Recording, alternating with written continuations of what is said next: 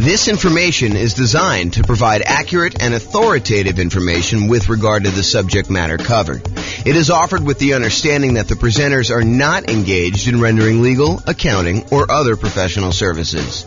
If legal advice or other expert advice is required, the services of a competent professional should be sought. Welcome to the Spring Hill Real Estate Investing and Real Estate Financial Planning Podcast. Learn all about investing in real estate in Spring Hill, Florida, with a combination of real estate financial planning and modeling with numbers specific to Spring Hill, plus syndicated, more generalized recordings of live and pre-recorded real estate investing classes. Not all of them specific to Spring Hill. Be sure to stay tuned after the podcast for a message from our sponsors. All right. Good evening and welcome, everyone. I'm James Orr. Tonight we're doing an intro to buy and hold real estate deal analysis. That's what the class is we're doing here. So this is based on a class we taught about a year ago. And actually, I think Steve was the basis for a lot of the content in this particular class. It's the same structure that we had when we did that one for how deals differ, except I updated it with the new spreadsheet and did some new things for it. So it's been about a year or so since we did that. I think it was back in like June almost, right? I think that we did it. So that's what you're going to get tonight. Last time we did this, it went over 2 hours. So I'm going to try to go really fast, but if you have questions, do let me know. And I do move pretty quickly. So there you go. You can download a copy of the spreadsheet on realestatefinancialplanner.com/spreadsheet. This is the brand new version that you guys all have a handout on. I will get the new version up tomorrow. I didn't want to post it until the class. So you'll have a copy right here to be able to see it. And then tomorrow when you go to that website, it should download the new link, probably later in the day in case I sleep in. All right. So the color-coded, yours is not in color, but if you could see up here, anything that's in a manila cell, like this little light yellow, those are fields that you can fill in, okay? Anything else you should not be able to edit at all. The blue ones are calculations. They're like gray background with the blue text. So those are things that you are calculating. You should not try to edit those at all.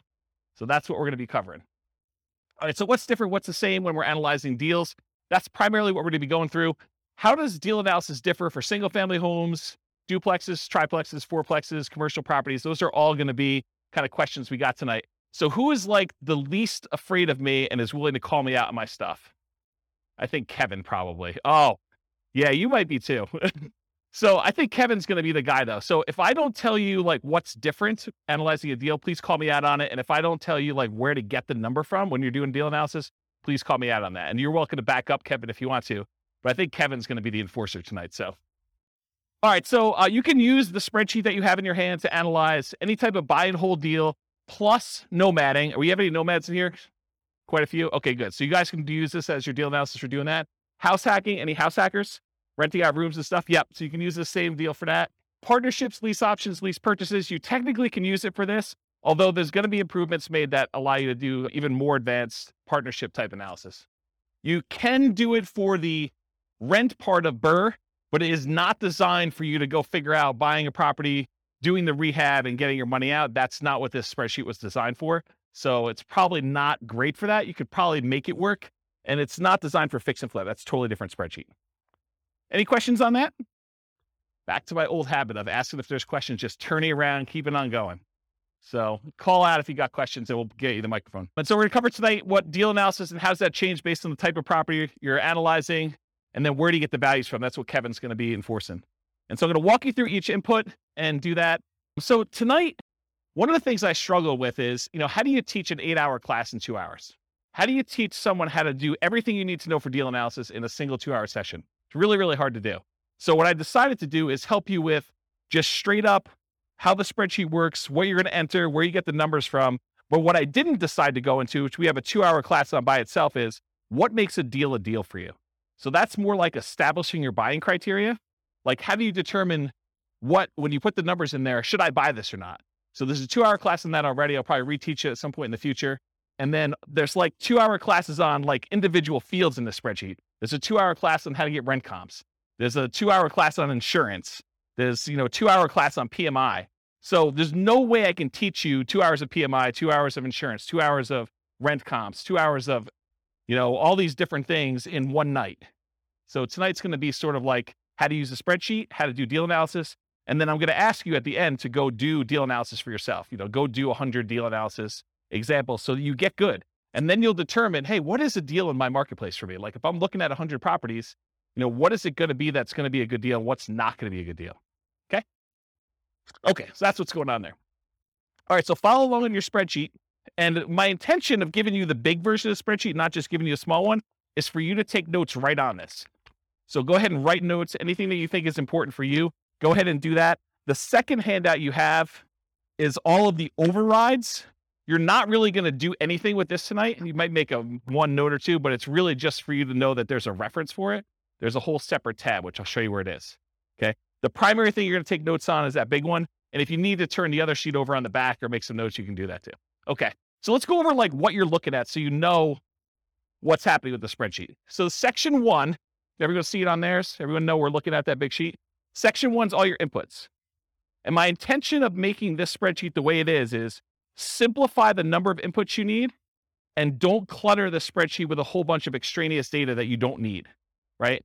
You guys may have seen other spreadsheets, used other spreadsheets, and you may have been like, what number do I look at to determine if this is a deal? Or like, why are all these extra numbers here? Do I ever use those? And until you've used it 100 times and realized, hey, look, I'm only looking at a few numbers on here, it's all extraneous. So what I did is I said, if they're all extraneous, why do we even put them on there? Why don't we just hide them onto like another page of the spreadsheet? And so that's what the intention was. So all of the stuff that's going to be on here tonight is going to be really simplified right here. And then all the stuff you need to make decisions is over here on the right. And if you need to drill down, you have the ability to do that in the other tab, but you don't have to. Does that make sense? Does anyone use the new spreadsheet a bit? Yeah. Is it better for that? Is it like easier to use, kind of like once you get used to it? Yeah. So Andrew says, yep. Okay, so inputs, number 1, that whole section is going to be your inputs. Number 2, that big green button on there, it's not green on your sheet, it's black and white, but the big green button, that's if you take your deal. Once you've got to analyze, if you want to export it right to Real Estate Financial Planner in order to do additional portfolio analysis type stuff on there, it's a one-click export. I got tired of copying stuff from my spreadsheet to the Real Estate Financial Planner software, so I fixed it. I wrote the spreadsheet so that all of the fields line up with Real Estate Financial Planner. And you can just do one button, it clicks over and copies it to your own account. Okay? The number 3 part is like the professional information of whoever gave you the spreadsheet. I'm going to be licensing out the spreadsheet to other real estate agents and lenders and people in other markets, and they'll be able to put their own information in there for a fee. So right now it's got my contact information on there. And then number 4, it doesn't show up in your sheet, but it's the different tabs on Excel. So if you're in Excel, there's an inputs and dashboard tab. That's this page. And if you click on the overrides, that's going to be that second handout I gave you with 3 pages. That's where all the extra stuff is, in case you didn't know. All right. And by the way, it's been a long time since I've done live classes, and I've not said this a lot. If you have questions, interrupt me, because I'm just going to keep going. Yeah, Rob. On the previous spreadsheet, correct me if I'm wrong, there were sort of 2 different slots for mortgages if you took out a second mortgage, which I always used to treat as like a HELOC, almost like a slot for HELOCs. Yep. Does that go under other expenses these days? Because I see that the mortgage section has, like you say, been simplified. Yeah, so that's a really good question. And I always felt on the spreadsheet you're referring to that was kind of janky because most people didn't do it right. They didn't actually do their HELOC loan kind of configuration correctly. So I need to do a separate class on how to do it correctly in this. But yes, the really short answer is you can put the payment you have on that second loan as an additional expense, and it will do the majority of the calculations correct, except it's not going to really do any of your return on equity numbers or like return on investment numbers, because if you have no money in the deal because you used a HELOC to do it, it's largely going to be infinite except for whatever you have left in there, right? So there's going to be some weird things about that. You probably could force it to work, and you're a smart guy. I bet you could figure it out, but I do need to teach a class on it. Yeah, and they have like 10-year limit, 10-year low terms, all these types of things. Yeah, there's like limitations on how long it stays out there, and a lot of them are interest only. So there's some weird stuff. I probably do need to teach a whole class. If someone wants to drop me an email, I'll make a note to do that class. I can email you. Okay, awesome. Thank you. All right, whoever has the mic is now the person in charge of running the mic. Okay, so that was section 4 for the overrides, which I covered there. And then 5, 6, 7, 8, 9, 10, 11, 12, 13, we're going to cover those on separate slides, but those are all the fields for making decisions. That's all like the output. Once you enter your numbers in section 1, it does all the calculation. It updates all these charts for you. So all you need to do is look at these charts and decide, is this a deal for me or is it not a deal for me? Should I pass on it? Okay. So I'll go into these in detail, but they're all listed here if you want to see it. But basically, I'm going to do a separate slide for each of them and I'll go into detail about it. Any questions? Am I going too fast? So I know I have a lot of ground to make up. Nope. Good. You can. I'd just leave it on if I were you. Just don't be whispering crazy things on there, lest you hear it forever on the microphone. Yeah, exactly. Okay. So the question we get a lot is, hey, the spreadsheet is locked. Can you unlock it for me? The answer is no. Okay. Everything that you need to do is unlocked. All of the fields you need to edit are Manila. If it's not Manila, you don't need to edit it. It's like a calculation. So you do not need to do anything. All the functionality you need is already there. Okay. Anything you should be able to value for is Manila background. It said that. Anything else locked down so you don't edit something accidentally. You cannot sell this spreadsheet to other people. I need to say that because someone tried to. You can't brand the spreadsheet to your business. You can't just stick your logo on there and use it. I may offer that in the future. If you want to share it, go ahead and send someone a link. Send them to the link to realestatefinancialplanner.com/spreadsheet. It's free. Okay. And if you are an Excel expert, if you're like, look, James, I really need to make an advanced modification to this. I'm an expert in Excel. I know what I'm doing. I'm not going to screw it up. If that's the case, then the protection that Excel puts on there is like a childproof lock. If you're an expert, you should know how to overcome it. And if you don't know how to overcome it, then you shouldn't be messing with the spreadsheet. Right? Andrew's laughing because he knows. Yes. So the question was, I'll repeat it for the microphone. So the question is, this is really for buy and hold. Is there a separate spreadsheet for fix and flips and for BRRRR? I don't think I've released one in a very long time because I have not been focused on fix and flip for a very long time, but I'm probably due to make one. And so I'll go ahead and, if you want to send me an email, I'll go ahead and put it on my list to make a fix and flip spreadsheet. The challenge with fix and flip spreadsheets for a lot of folks is there's really like 3 major ways that people analyze fix and flips, and they're all slightly different. And so I need to be able to make the spreadsheet in a way that you can do all 3. So I'll have to think about exactly how I would structure that. Because I used to, a very long period of time ago, I used to cater to fix and flip people. That was like my niche. And my clients, like I'd like really high-end clients that were buying a whole bunch of fix and flip stuff. And they would all analyze deals slightly differently. And there were like 3 major schools of thought on how they do that. So I'll have to think about how I do it. If anyone has my old client book, I talk about the 3 different ways in the back of that book, if you've ever read that section. Okay. Does that answer your question? Awesome. Thanks. Okay, cool. So if you want to edit it, you need to know how to like do the childproof doorknob. If you don't know, don't be messing around with it. Don't ask me for the password. I'm not going to give it to you. Okay. Optional overrides. So this whole handout you have here, this is an example of all the overrides. This is the section I'm talking about. And really what it is, you click on that overrides tab and you can override anything. So if you've used previous spreadsheets before that had overrides for rent or overrides for sale price or overrides for maintenance or something like that, a lot of the people have been here, have used a spreadsheet before that had some overrides for that.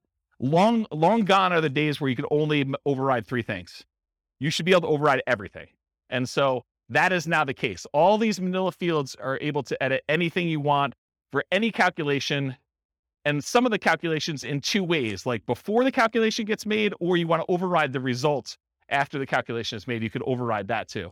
The thinking behind this is, and it probably works right now, I just haven't taught the class and haven't made sure, but the thinking eventually will be, this is not only the spreadsheet you will use to analyze deals, it is the spreadsheet you can then use to calculate and keep track of your deal over time.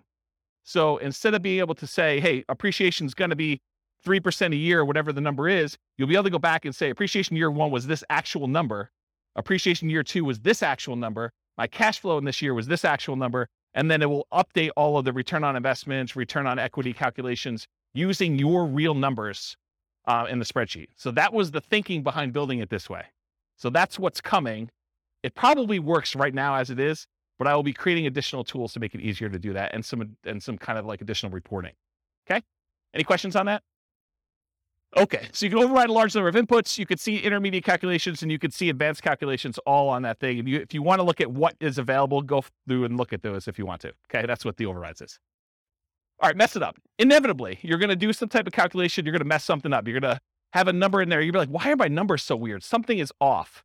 Download a copy of the spreadsheet and never use the one you download. Make a copy of that every single time so that if you ever need to go back to the original somehow, you can go back to the original. You can also use Control-Z in order to undo what you just did in Excel.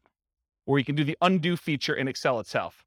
So if you mess up something, Go restart and enter your numbers again from the beginning. If you're going to do another deal analysis, don't always use the one you did in case you made modifications on the overrides tab and you forgot you did that. Start fresh. Okay? And then save your spreadsheet often. All right, good. All right, so now I'm going to walk through all the inputs for you. So there's like categories. There's the purchase inputs. That's that little heading right there. There's the mortgage inputs. There's the income inputs, the annual expenses, and depreciation. I'm starting with purchase inputs. I'm going to go through them one by one, and Kevin's going to call me out if I don't talk about what's different when you're analyzing different types of deals or where to get the number from if you don't know when you're doing deal analysis. Okay? We're in agreement, Kevin? All right, awesome. Give him the mic. You just say, hey, you missed something. I'll do it. He's not going to tell me what it is. Well, maybe he is. All right, so at the very top, if you guys downloaded a previous version, this wasn't in here. It's an oversight because I don't usually use this field, but I now added the ability for you to put the property address in the new spreadsheet. So that's one of the changes that was made in version 4 instead of version 3, okay? So you put your property address in there at the very top above purchase inputs. It doesn't matter what property type you're doing. You just name it whatever you want to name it. So here's some examples. You could do the address and the MLS number if you want to. You can do the address, MLS number, and the type of deal you're analyzing. Oh, if I do a buy and hold with it this way, this is what the deal is. If I'm doing a lease option, if I'm doing a Nomad with 5% down, if I'm doing Nomad 5% down, but I'm going to prepay my PMI as an example, or if I'm going to do the lender paid PMI option as another example, or if I'm going to put 20% down, or if I'm going to put 20% and I'm going to own or occupy, or maybe you just want to call it something generic like the project you're working on instead of an address and the MLS number. So whatever you want to do to name it, it's really up to you. It's not used anywhere. It's for your own personal identification, but it is helpful sometimes to have the MLS number. That's one piece of advice I'll give you. Okay. Any questions? Awesome. I'm having like a weird deja vu moment now. So if I start saying some odd stuff, that's what's going on. All right. So after repaired value. So I'm just starting at the top, working my way down. ARV stands for after repaired value. That's the value of the property once you've done all the fix up. If you're buying a property at a discount because it needs work, this is the value after you've done all your fix up on it. It's what you think it'll be worth then. Okay. So that's ARV. In some cases, it doesn't matter what type of property, it's always going to be that type of number. When buying a property below fair market value, buying at a discount, this will be usually higher than the purchase price. How many people have bought a property in the last year? Did you have to pay above asking price in order to get the property? Okay, so in those cases, your ARV may be lower than your purchase price. Okay? And then you'll probably have negative returns for appreciation that year while you're waiting for it to catch up. Okay? So buy it below there, I talked about that. Some hot markets, you'll be buying it for above ARV, I talked about that. Sometimes in this field, instead of just entering a number, especially with like new construction, I will sometimes use it as a formula. So in Excel, I'll say equals 450,000 plus 10,000 for the backyard, plus $12,000 for a fence, plus $3,000 for the appliance package. And so I'll just add up what all the values are instead of just putting in the total of being whatever it is, 500,000 after everything. Does that make sense? Because then I can go look back and say, why is it so much more than what I thought it was? What did I add in there? And I can look at them all individually. Cool? All right. So purchase price, this is the same regardless of whatever type property you're doing.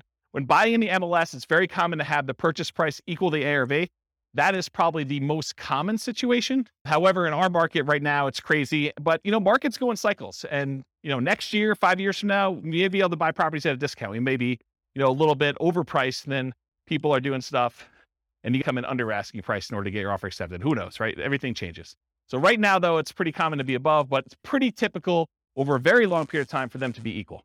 Sometimes I'll even put in as a default that these fields equal each other. So I only have to edit one and it will just automatically update it for me. And that saves me a little bit of time, very little time, but it does save a little bit of time.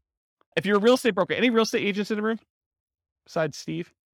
So if you are too? Okay, great. So if you're doing real estate and you're buying it and your real estate license, you can actually put in your purchase price, you can do, if you're taking your commission as a discount, you can do 0.97 times whatever the price was in order to do that calculation. So you can actually do the calculation in there in order to figure it out for yourself instead of having to do that. But all real estate agents can multiply by 3%. It's like a God-given gift for real estate agents to know how to do that. All right. Any questions on that? Sweet.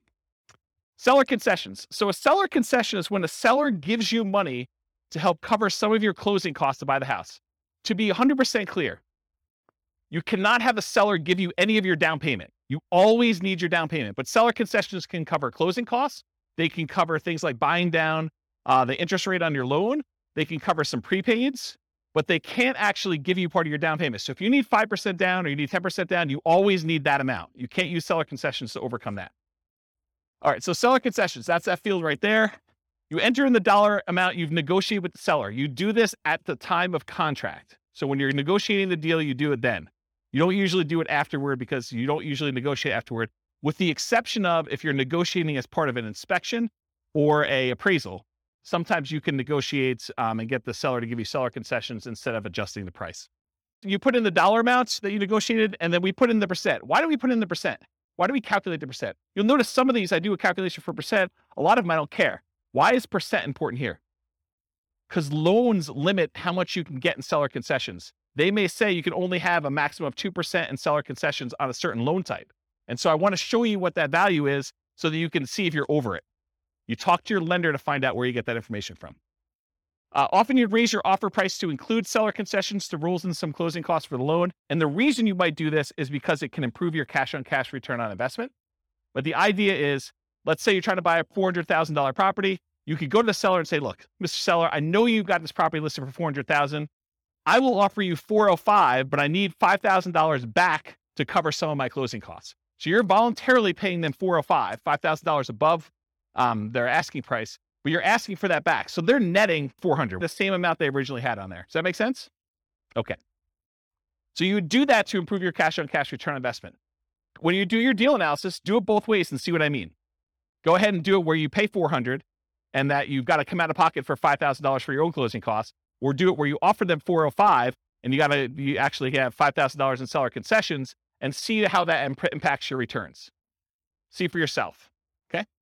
The property must still appraise. You can't say, hey, listen, I'll give you $405,000 and the property's only going to appraise for $400,000, because it doesn't matter. The seller's going to come back to you and say, look, didn't appraise. We were going to try to get you $5,000 in seller concessions. It's not going to go through. We're going to take some of those back. And maybe all of it, maybe more than all of it if it doesn't appraise for $400,000, or it may be partial amount. They may only say, look, it only appraised for $402,000. So I'll give you $2,000 in seller concessions. We'll adjust the price down to $402,000. Okay. This is all part of your negotiation. If you're buying all cash, seller concessions don't matter. Don't bother putting them in there. Don't bother negotiating if you're going to pay cash for a property. Doesn't make any sense. And at least in Colorado, and this may vary in other markets, but at least in Colorado, if you don't use your seller concessions, if you ask for $5,000 and between all of your prepaids and you're buying down your interest rate and everything else, if you don't use the full $5,000, the seller gets the difference. So if you don't use it all, you lose it. Not the whole thing, you lose the difference, whatever you're short. So make sure that you're using that whole amount. Okay? Any questions on that? Down payment percentage. If you ever wondered, hey, James, why do you sometimes have us put in a percentage? Why do you have us sometimes put in a dollar amount? Part of it is what you're likely to get as a number. And part of it is what we need for the real estate financial planner when you export it. Okay. So for example, down payment, you're going to get a loan based on down payment amount. So I said, look, you really should have a percentage here. You shouldn't have a dollar amount. Although you could argue, look, I got $100K, I'm putting $100K down. So it's really a dollar amount. Well, then you got to adjust this percentage until it calculates whatever $100K is for you, or whatever your total investment is for $100K. Okay. But in most cases, you're saying, look, I'm doing a 5% down loan. I'm going to put in 5%. It's going to calculate it for me and tell me how much I need. That's the majority of the times the way it works out for people. Okay. So you enter in the percent, the spreadsheet tells you the dollar amount, does that calculation for you. The down payment percentage will vary depending on the property type. If you go do certain types of properties, it's going to be a different down payment amount. And the loan. So call your lender to discuss the specific property and the specific loan programs you're doing if you're not already familiar. And then before you make an offer on a property, that's a really good time to double check, because it sucks for you to go ahead and say, I think I know the loan I'm getting. You make an offer and you find out you can no longer get that loan, or loan programs have changed. You don't qualify for that loan, or something else weird has happened. So you want to double check as close to when you're making your offer as possible. See the financing classes. I mean, I can't teach 2 hours worth of financing in the middle of a deal analysis class, but there's like lots of financing stuff. Here's the really short version. Detached single family homes, like regular houses, owner occupant, if you're living in the property, there's a couple 0% down loan programs. USDA is one of them. It's for rural properties. VA is another one. It's for veterans. And then I heard a couple banks had some 0% down owner occupant programs. 3% down is a conventional loan program you can do. You can buy a house with 3% down conventional. 3.5% down is the FHA. 5% down is conventional, and you could do more than that. You could do 6%, you could do 7%, you could do 10%, you could do 15%, you could do 20%. Once you get above 20%, you no longer have private mortgage insurance. So that's kind of a key thing. Although I wouldn't be afraid of PMI in most cases. So typically 20% or more to avoid private mortgage insurance. If you're doing non-owner occupant, if you're buying this property as an investment, typically the lowest you can do for a down payment where you're not going to be living in the property is 15% down, and that will have PMI. Then usually you do 20% down to have no PMI as a non-owner occupant as an investor, and 25% is another common one where you get usually a pretty significant benefit in interest rate. Okay? Condos and townhomes, it's similar to detached single-family homes. If it's non-warrantable, it may be more. Duplexes, triplexes, and fourplexes, you could do owner-occupant with those. You have to move into one of the units, and you could do either the 0% down VA loan for that. So you can move into a duplex, triplex, or a fourplex if you live in one of the units, and you can do nothing down. That's the VA loan, the only one you can do for that. Or 3.5% down FHA. Okay, so that's the two most common ones for doing owner-occupant in the multifamilies. So if you're doing house hacking and you want to move into a duplex, triplex, or fourplex, if you could find one where the numbers make sense, then that's typically. And then for non-owner occupant, it's typically 25% down for this. Okay. 5 units, these are usually considered commercial properties. Owner occupant loans are usually not available. You can move into one of the units and get some type of owner occupant financing with there. So once you get the 5 units and above, that VA or FHA loan is usually not an option for you. Non-owner occupant, typically commercial financing with at least 20% down. It's often variable interest rates. So you're risking the interest rate market as it moves. Sometimes it'll be, fixed for 5 years and adjust, and fixed for another 5 years and adjust, and fixed for another 5 years and adjust. But it's variable in some form. It's not fixed for 30 years. And a lot of times they will have balloon payments, meaning that you may be making payments as if it's a 30-year amortizing loan, but you get a balloon at 15 years or 20 years where you have to pay the whole thing, the whole balance that remains at the 15-year point. And a lot of times the amortization periods are less than 30 years. The amortization period means over what period of time does a loan get paid off? So a lot of times when you do traditional financing, VA, FHA, conventional, it's usually a 30-year payoff period. These tend to be less than that, which means your payment's going to be significantly higher, which means the deal needs to be much better, or you need to put a lot more down in order to have a cash flow. Okay. Any questions on down payment? All right, there's a couple more slides on down payment. So down payment for nomads and house hackers. So for nomads and house hackers, we typically suggest you analyze the deal as if you were buying it with 20% down. Why? Why would I tell you, hey, look, I know you're doing 5% down or 3.5% down. Why would I tell you should analyze this as though you're putting 20% down? Anyone know? Yeah, so Steve just hit it on the head. So basically, you want to look at it, if I were buying this property as an investment, because it's going to be a property that you probably are converting to investment after some period of time. So we want to look at it and say, would I buy this as an investment property? And we do that by looking at 20% down. If I were going to do this with 20% down, does it make sense as an investment? But we're choosing not to invest 20% down when we're doing these house hacking nomads. A lot of times we're putting 5% down or 3.5% down. So what you do is you analyze it as if you put 20% down. Then you go back in the spreadsheet and you look at that and you say, okay, 20%, yep, okay, it looks like I might consider this an investment. Then you go back and you say, okay, now I'm putting 5% down. And then sometimes you get a better interest rate by doing owner occupant most of the time. So you're going to change the interest rate too, and you're going to reanalyze the deal with the 5% down, and you're going to look at it. In a lot of cases, you're going to have negative cash flow. So if you bought it with 20% down, maybe you have slightly positive cash flow. With the way the prices have been going up very recently, because we've been seeing this massive increase in prices, and interest rates have gone like crazy the last 3 months. A lot of these properties with 20% down are not going to have positive cash flow. So if you look at it though, and now you do it with a 5% down, you're probably going to have even more negative cash flow, or negative cash flow if you didn't before.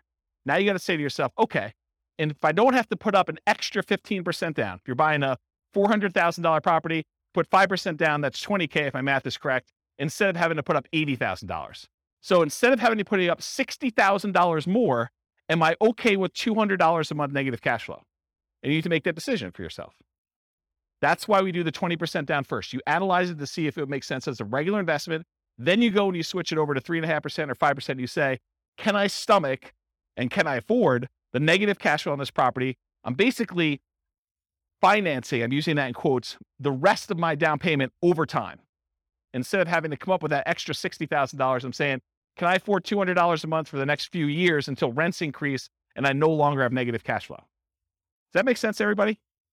It's kind of an important point. Okay. So once you're done analyzing with 20%, reduce the down payment to your owner-occupant down payment, whatever that's 0, 3, 3.5%, 5%, and change the interest rate if you're doing that, if you're getting an owner-occupant rate. And often this will result in negative cash flow. You're financing the rest of your down payment. Do you have positive cash flow if you put 20% down? That's usually what you'd use to make your decision to buy it as an investment. And then how long will it take for the negative cash flow to equal your missing down payment? So if you're doing, I don't have to put up $60,000, but it's going to be negative $200 a month. How many months could you go before you got to that $60,000 that you had to put down that you didn't? I like to look at that number and say a long time. Okay. And then are you okay with this negative cash flow? And then I usually throw in the curveball because you get tax benefits of owning rental properties. Are you okay with the negative cash flow plus the tax benefits you get by owning the rental property, which is called cash flow from depreciation? That's calculating the tax benefits you get times whatever your tax rate is and how much cash you'll get back on your tax return or less you can pay in on your taxes if you're taking your normal exemptions from your paycheck. And if those two combined, you're okay with that, then you can make your decision whether you want to move forward or not. So when we add regular cash flow plus cash flow from depreciation, the regular cash flow you have plus the tax benefits of owning the rental property, when we combine those together, we call that true cash flow. So whenever you see a reference to true cash flow on this spreadsheet, that's what we're talking about. And I'll jump ahead here because you guys have the handouts in front of you. But this first box where it has like these three things, this first box here, if you ever see it, that shows you your cash flow. It shows you your cash flow from depreciation. And then it adds them together for you in that third bar and shows you what your true cash flow is. So this is a really easy decision for you to say, this is my cash flow. This is my cash flow from depreciation.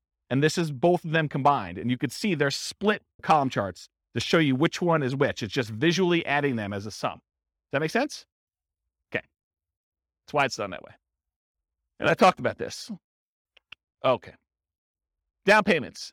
There are some really unusual situations. I just want to bring them up to your attention in case you're doing some crazy stuff. If you're buying property subject to or getting really creative, there is a chance you could have negative down payment percentage where let's say the seller overfinanced their property. They took out money in a cash out refinance. And now you're about to buy that property subject to where you're making payments on their existing loan. And they may be giving you money in order to come in there and take over that debt. They're going to give you part of the cash out refinance that they got in order for you to take the deal. In that case, you could have negative down payment. It's really rare, but I just wanted to bring that to your attention. I didn't going to dwell on it. Okay. All right. Closing cost percentage. You enter the percentage. The spreadsheet tells you the dollar amount. It's typically the same regardless of property type, although the amount can vary a little bit. The amount of closing costs tends to increase with the loan type and the purchase price. The more expensive the property you're buying, the more expensive closing costs tend to be. So when you're calculating what your closing costs are, you do your share of the title insurance, because a lot of times the seller has their policy that they're providing for you, and then you have your share, especially if you're getting a loan on title insurance. So you want to figure out what your share of the title insurance is, and the fee if you're hiring the title company in order to do the closing. Sometimes it's split. It's negotiated in the contract, but sometimes it's split between buyer and seller. Sometimes the seller's paying for it. Sometimes the buyer's paying for it, or if the attorneys charge you to do that. Any upfront private mortgage insurance premiums, if you're going to do a prepaid one-time upfront PMI payment, you put that in there. That's where you're putting less than 20% down. Or choosing a loan lender program that offers this as an option. You don't necessarily have to do that. Any points you're paying in order to get a better interest rate in a loan, you want to include that. In some cases, you choose to take a higher interest rate and have the lender credit you back some money so that you have lower closing costs. So you call the lender and the lender says, hey, look, for a par rate, I'm not going to get into details, go watch the financing classes, but for a par rate, it's, 5%. You say, well, what if I wanted to buy down the interest rate? Well, for $3,000, you could buy it down to 4.875. Okay. Can I go the other way? Can I get what? If I took 5.125 voluntarily, if I took a higher interest rate than what you're quoting me, what would happen then? Well, we would give you $3,000 then. Now I need to come to closing with $3,000 less because you voluntarily took a slightly higher interest rate. Does that make sense, everybody? Okay. So you can get points, you can pay points to have the rate go down, or you can get credited points in order to have a higher rate voluntarily. Cost of your appraisal. A lot of times your appraisal is not going to show up on your closing statement, because a lot of times you're going to pay the lender outside of closing. You're going to give them your credit card and they're going to charge you $900 or whatever appraisals are going for now in order to have your appraisal done. By the way, those can be much more expensive depending on the type of property you're doing. You're buying a 5-unit or something really, really expensive, then you're basically going to have a little bit more expensive closing costs for those. And some lenders, in some cases, may require more than one appraisal. I know there's someone in the room who had an appraisal done on a property, and I think the lender didn't believe that the value was what it was, and so they had to have the lender required another appraisal. Is that right? I've also seen this come up where you're buying new construction properties where you'll have the preliminary appraisal done, and then the appraisal will say, I need to go back out and check to make sure these 7 things are done. And sometimes they charge you an extra fee for that. And I remember one client where, man, the appraiser wanted to go out like 5 times because they kept saying something was not right. And it was pretty ugly. The appraisal on that property was like $2,000. It was something stupid. And it's a single family home. It was a condo, in fact. The cost of things like your property inspection, surveys, radon tests, pest control tests, and sewer scope, those are all things you'd want to include as part of your closing costs. You may not be paying them at closing, but you should realize that that is part of your calculation for what your return on investment is and what the expense of getting the deal is. If you decide not to include those, your numbers are going to be slightly off, right? And the less you put down, the more off it will be as a percentage. Because the less you have money in the deal, the more these small expenses matter. You buy the property for cash, not going to make that big of a deal. Missing $1,000 in there. If you're paying a wholesaler or wholesale fee or real estate agent a commission, that is not already included in the purchase price. This is when you're going to go buy a for sale by owner and you got to pay your real estate agent out of pocket. In those cases, you want to include that as a closing cost. In most cases, if you're buying a property from the MLS, at least right now, and this may change, by the way, but right now, if you're buying a property inside the MLS, a lot of times it's pre-negotiated the fee that is going to be paid to the buyer's agent, okay? And so you don't have to include that separately as a closing cost because it's already baked into the purchase price. But that may change. You heard it here first. You should not include the seller's share of closing costs in your closing cost numbers, or if your real estate agent is being paid by the seller from the seller's proceeds, which is how it typically is done for most MLS transactions, these are only your closing costs that we're talking about here. Now you know more about closing costs you ever wanted to know about this field, right? You were like, holy crap, did you doing all that stuff in there? Yeah. That's why there should be like a 2-hour class just on this one. Any questions? Is this helpful? Or should we like stop and just do Q&A? Okay, good. At least one person likes it. Everyone else voted for Q&A, just you, Ann. All right, rent-ready costs. So rent-ready costs are all those expenses you have after you acquire a property that you need to do in order to get a property ready to rent. It's all the stuff the property needs. It's the same regardless of property type, although it varies depending on what property you have. So really, this is like you go and you have your inspection done and the inspector lists, 14 things that need to be done to your property. They're not worth negotiating over with the seller because you really want the deal and you're not going to get nitpicky. Maybe you said to the seller you were not going to, give them a list of things. That goose is on top of that roof. That's crazy. Yeah, this is literally squirrel going on right now for my ADD. There's geese on the roof for those that listen to the recording. Where was I? Rent-ready costs. Oh yeah, so basically thanks, Steve. You're buying a property, you basically negotiate with the seller that you're not going to get nitpicky about things. So when you get your inspection report back, there's like 14 things that need to be repaired. So you need to do those things in order to have the property get ready for rent. You got to put that money somewhere. You put it in rent-ready costs. You say, look, I got to set aside $2,000 or whatever it is to do this. And I will tell you, if you're always putting zero in here, that's probably wrong because almost every property needs to be at least cleaned. Something needs to be done to that property. So unless you're putting $500 to $1,000 in here, it's probably incorrect.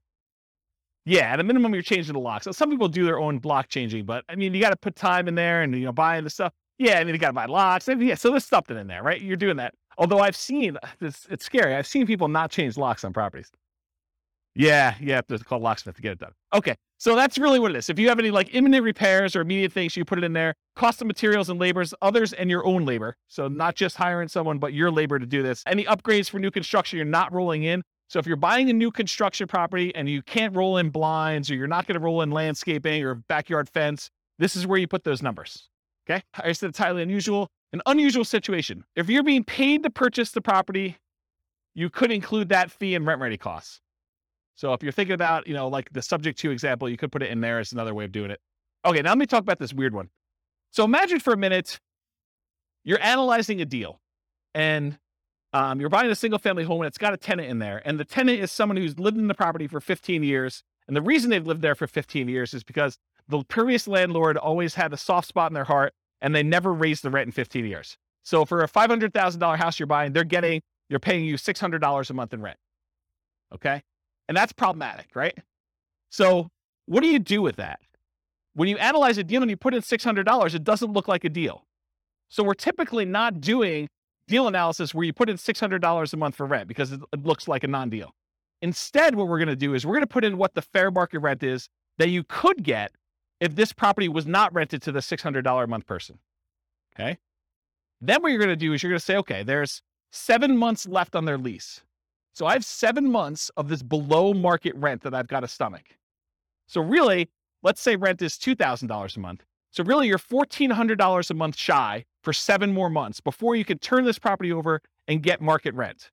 So what you should do in rent ready costs is you should take $1,400, the amount that you're short, multiply by the number of months left in their lease, because you're not going to renew their lease at $600. They're going to move out at the end. And now you're going to rent the property for fair market value.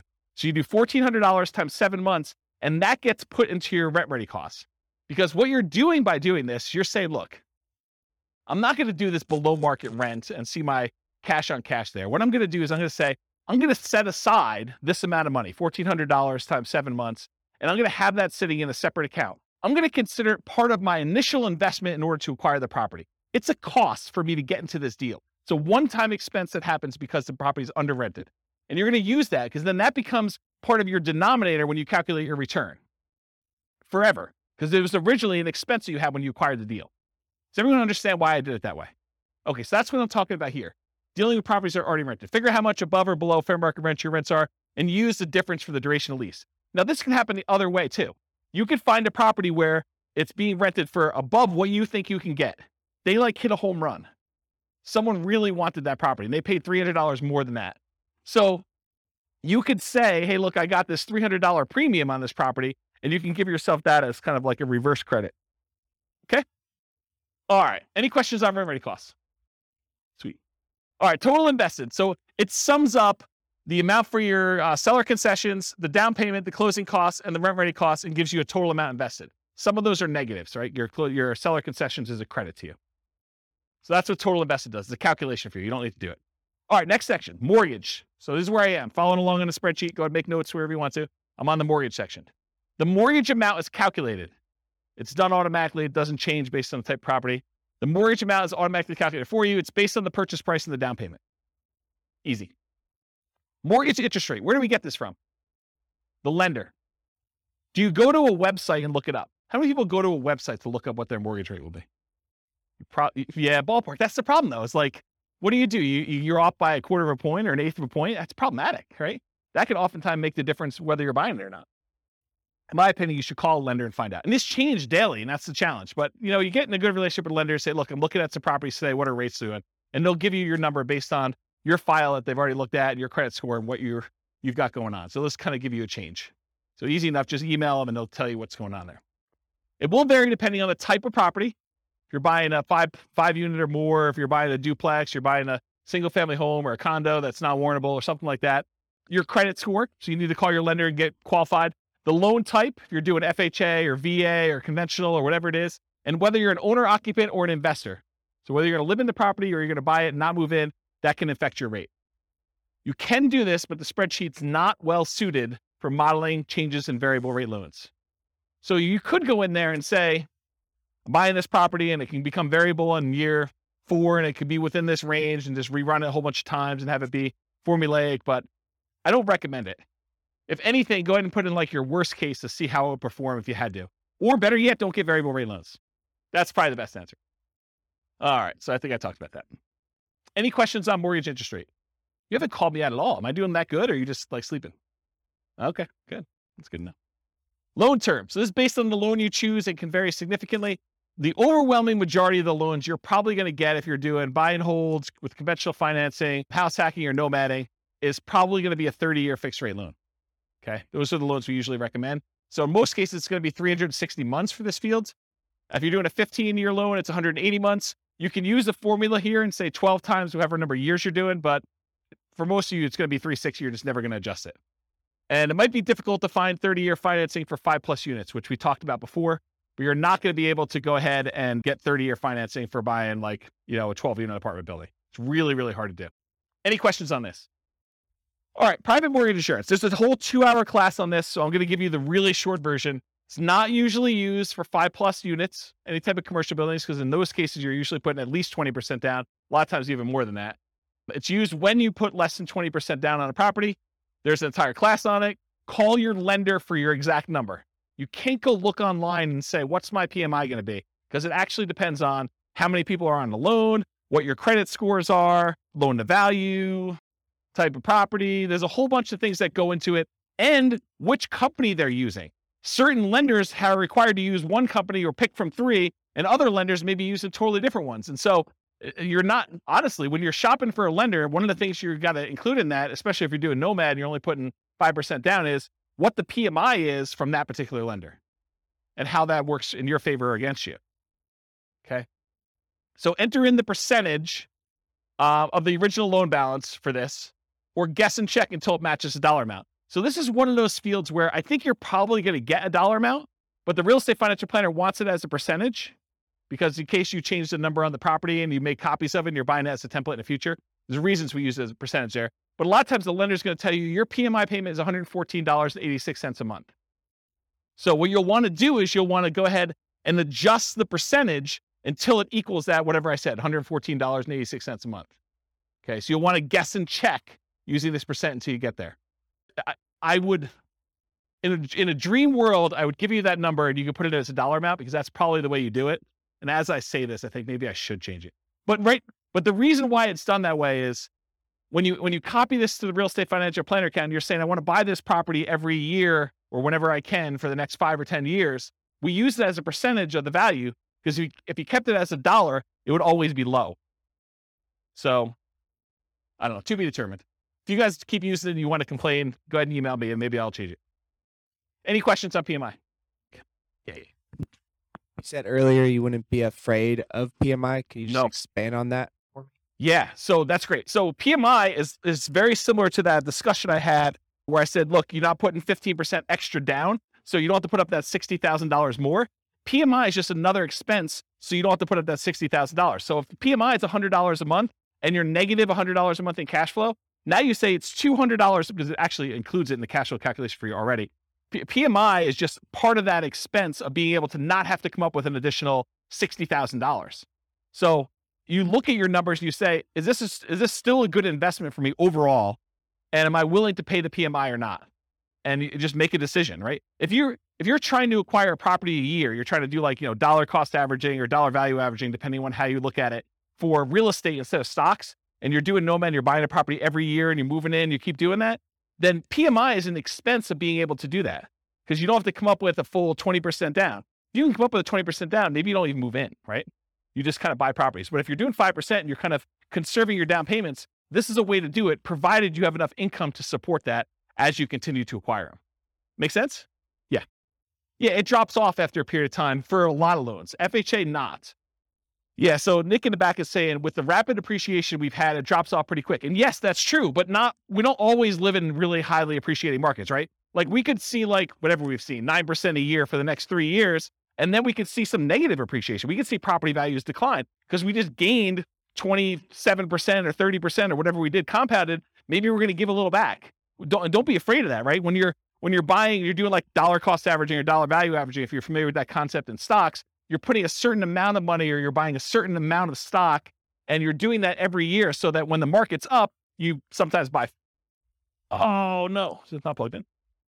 Oh, so I was saying when you're dollar cost averaging, dollar value averaging, you're doing the stocks, when the stock market is up, you buy fewer shares for the same dollar amount you're invested. When the real estate market is up, you're buying one house, you're buying because it's the smallest unit you can do. But when the market's down, you're getting a better deal. So when the market is up, you're buying properties, you're kind of like riding the wave for all the ones you own, but the ones you're buying are a little bit more expensive. When the market's going down, yeah, you're losing value on these temporarily, but you're buying slightly better deals on the ones that are down here. Okay, so that's how I look at it, if you're thinking about it that way. Okay. All right, so the next field is, when do you drop private mortgage insurance at what loan to value? And so, as Nick said, a lot of lenders say once you get to 80% loan to value, they will drop the PMI payment off. So you can put in at what percentage your lender tells you here. Some lenders will tell you it's 78%. Some will tell you 80%, whatever it is they tell you. It's usually 78 or 80, depending on who it is that's telling you that. Sometimes they don't know, but put it in there around there. And so usually when your property value then gets to the point where you have 20% of equity, you're at 80% loan to value, then your PMI payment can go away if you ask the lender, look, my property value is this. Can I have my PMI removed? Anyone have their PMI removed? What were you told? 80%, 78? Did it matter? It was like 20%, 27% equity. Okay, so what he was told was, for the recording, that if he just kept making his payments, when it got to 78%, naturally it would automatically drop off. Or if he paid for an appraisal and the appraisal showed that there was 20% equity, 80% loan to value, then it would drop off then. So you could pay a fee in order to have it go away. Is that what you guys were told too? Yours different? Okay. We had one who couldn't remember, and the other one said, yes, that was true. Well, you're like me. You're too young to be losing your memory like that. Oh, I actually didn't know that. So apparently there's a 2-year minimum for PMI for Fannie Mae, Freddie Mac.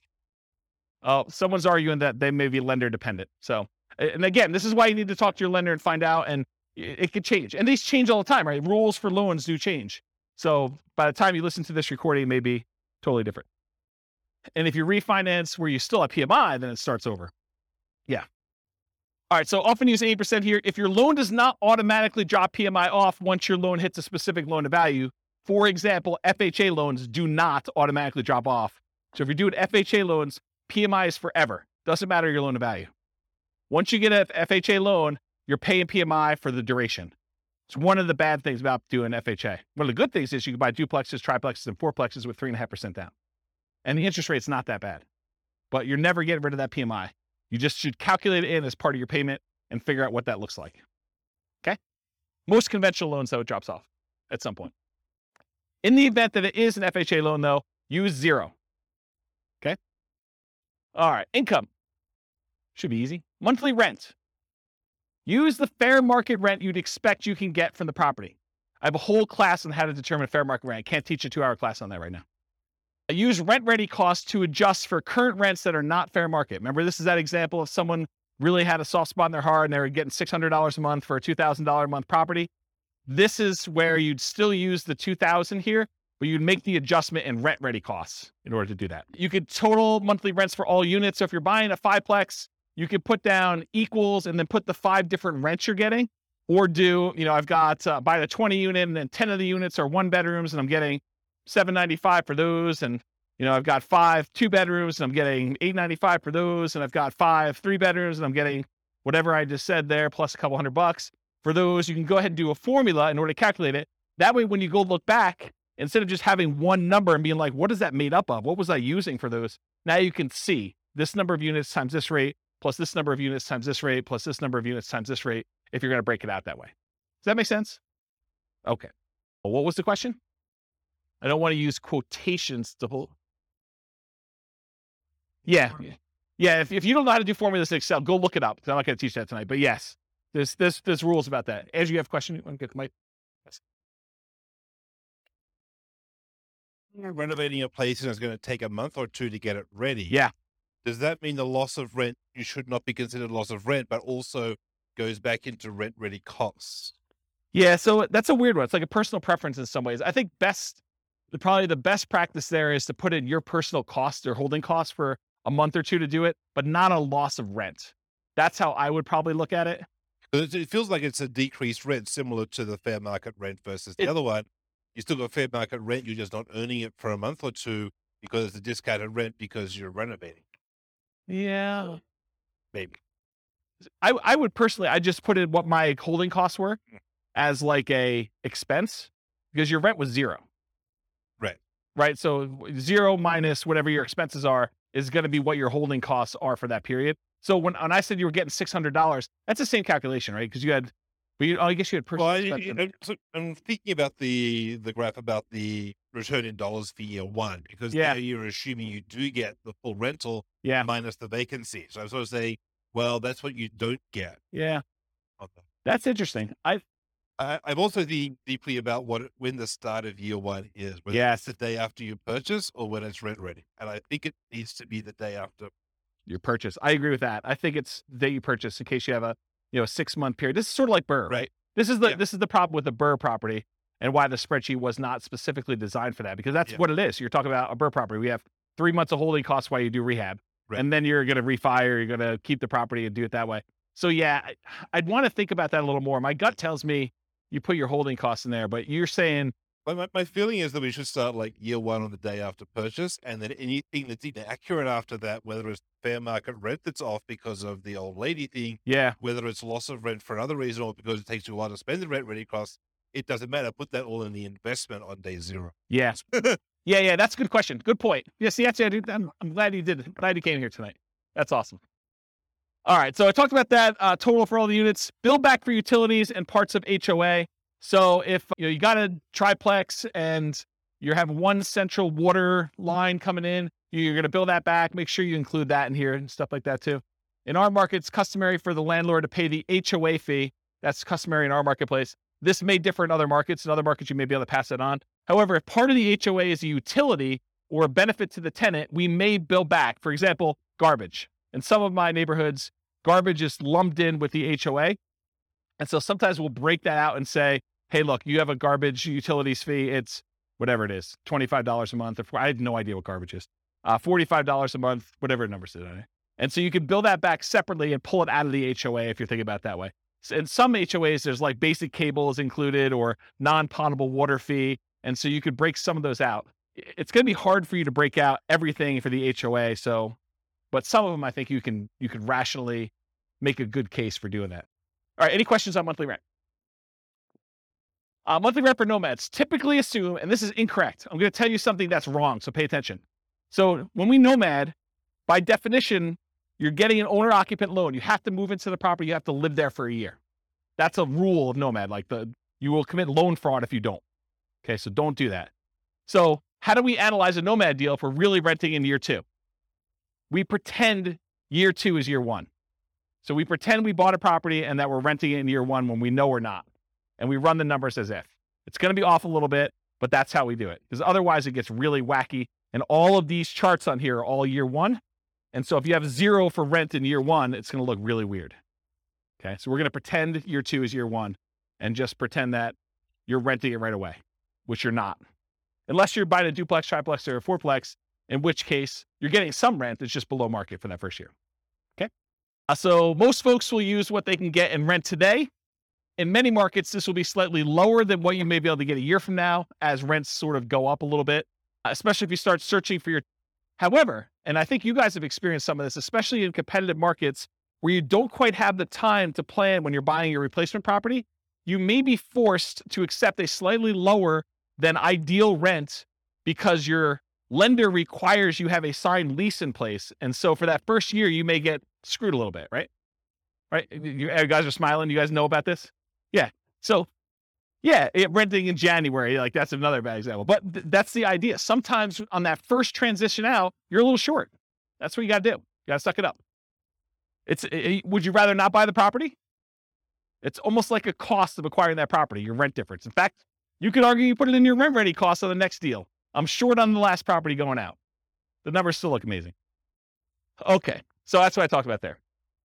Other income. This could be different for multifamily properties or single family homes, but typically what other income usually is, it's stuff like if you've got an on-site laundry facility or you're kind of like providing internet and you're charging tenants an extra fee for access to internet, or you're renting out garage spaces or a storage closet or something like that, or covered parking. Those are examples of other income. Any questions on other income? All right, annual expenses. This is that next section there. So vacancy as a percentage. You enter in the percentage and the spreadsheet's going to tell you the dollar amount. Vacancy rates can vary between unit types. For example, vacancy may be lower on single family homes than 5 units or above or 10 units or something like that. I'll typically recommend a vacancy rate of 3% if you are a superstar at property management. If you are not a superstar at property management, it's probably going to be higher. Unless you're under renting your property, and then it's going to be lower. Okay? So, and that's a really good point. So if you're really pushing rent, you may have a higher vacancy. If you're really under renting it, you may have lower vacancy. You're trying to find this kind of delicate balance between a reasonable amount of time to fill your properties at a reasonably good market rent. Make sense? Because rent's not an exact number. Traditionally, we'll see slightly lower vacancy rates for single family homes with it increasing with the number of units. Single family homes are typically the lowest vacancy, then duplexes, triplexes, fourplexes, then large commercial residential type buildings. What you use will depend on your property management skills. Are you starting 60 to 90 days in advance to advertise the property, and the state of your real estate market? In a slower, softer real estate market, your vacancy is probably going to be higher. So you need to be more aggressive. You need to make sure your skills are on peaked out for doing that. And if you don't know what number to use in your marketplace, pick a number, and you're going to get better with this over time, and it may be wrong in your estimate, or go call a property manager and find out what vacancy rates are for your market. But realize one property management company could have a very low vacancy rate and tell you a very low number because maybe they're renting things a little bit lower than they should, or they're starting really early, or they're really good. And another one you could call up, another company with a lot of units could call up and they could tell you it's much higher because they're trying to get top of the market rents, or they're kind of doing it once the property becomes vacant, or, it varies depending on the property manager and their skill level too, and the types of properties they have in their portfolio. And I talk about this. Vacancy rate is also a function of your rent amount. In general, the higher you're pushing rent, the higher your vacancy will be. Any questions on vacancy? Property tax percentage, you enter the percentage, a spreadsheet tells you the dollar amount. Regardless of property type, use the actual property taxes for the property. But here's where it's problematic. You go to the MLS, you're searching for a property, it says there, hey, look, property taxes are insert number here, whatever number you say there. But realize that could be a senior exemption rate or a homestead exemption rate where the property taxes are artificially low and you don't know that. Okay. So you could try to find out what the overall approximate tax rate is for an entire city. You could go do research and try to figure that out, or you could look up a whole bunch of properties and put a spreadsheet together and kind of figure out what the average is for 300 properties to kind of get an idea, just to kind of figure out what it should be. And so you want to use a real number, not just automatically use what they have in there, especially if you're going in and buying a property and you've seen massive appreciation. Sometimes when you buy a property, the taxing entity will go and update it on sale. Sometimes they will always wait to every other year that they do the tax updates or whatever they're doing. So it depends on the market and how they do that calculation. But you could be at the tail end of an 18% appreciation run over those last 2 years, and property taxes could be 20% higher than what you thought they were going to be. So something to think about. Also, with new construction, you can't go look up what the value of the vacant land was and what they're being taxed at, because that's not like real life. You may have a period of time where you have a really low tax rate when you buy a brand new property, but in most cases, they update that pretty quickly. And it's going to be based on whatever usually the builder will give you an estimate. We're estimating property taxes are going to be about whatever it is, 1% or 2% of the property value. Okay. Talked about that. Any other questions? Yeah. Yes. Metro taxes would be included here because metro taxes are typically included as part of the property taxes in many cases. Yeah. And if in your market, because not everyone's listening from locally, if in your market they're not, they're done separately, you can combine them and put them in here. Good point though, Nick. Yep. Any other questions? Cool. Property insurance. You enter this amount and the spreadsheet tells you the percentage because you're often quoted this number from your insurance agent. So you call up your insurance agent, you say, look, I'm thinking about buying a $400,000 single family home. What would insurance approximately be on that? And maybe give them an actual property and get the coverage you want and give them your credit score so it's quoted to you, because those all have an impact. It's a 2-hour class on property insurance.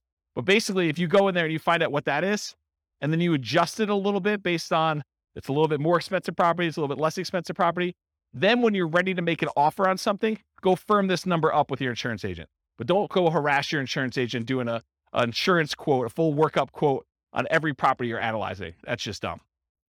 Okay. Just use a really rough estimate. You can go firm it up and verify your assumptions once you get more serious. Insurance can be less. Oh, this is really important stuff. Okay.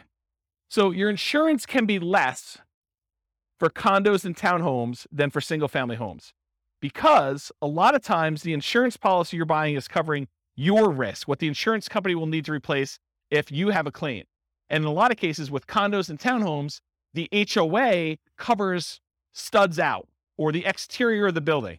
And so part of your HOA fee is for the HOA to cover all that exterior maintenance, and if there's hail damage on the roof or if there's damage to the sides. And so you're not paying for insurance to cover those things here. You're paying for it in your HOA. Okay. So in this case, your insurance may be lower for condos and townhomes, which will help offset a lot of times those higher HOAs. So when you think about, you're analyzing a deal and you're thinking to yourself, hey, I've got this deal I'm analyzing, but the HOA is killing the deal. Well, maybe, but in a lot of cases, part of that HOA is really maintenance on your property or insurance on your property. And so you'll usually give up a little bit, like lower your number slightly for maintenance and lower your number slightly for insurance because the HOA is covering some of those. And you can use, I'm going to reference the capital expense and the maintenance and the capital expense spreadsheet a little bit here, but you could do those spreadsheets and figure out what you're paying and figure out what the insurance company is paying and then kind of make the adjustments there so that it's a little bit fairer comparison. Does that make sense? Anyone lost by what I just said? Because that's kind of an important point. It's honestly one of the reasons this class exists. Because I think this is what Steve was getting at when he was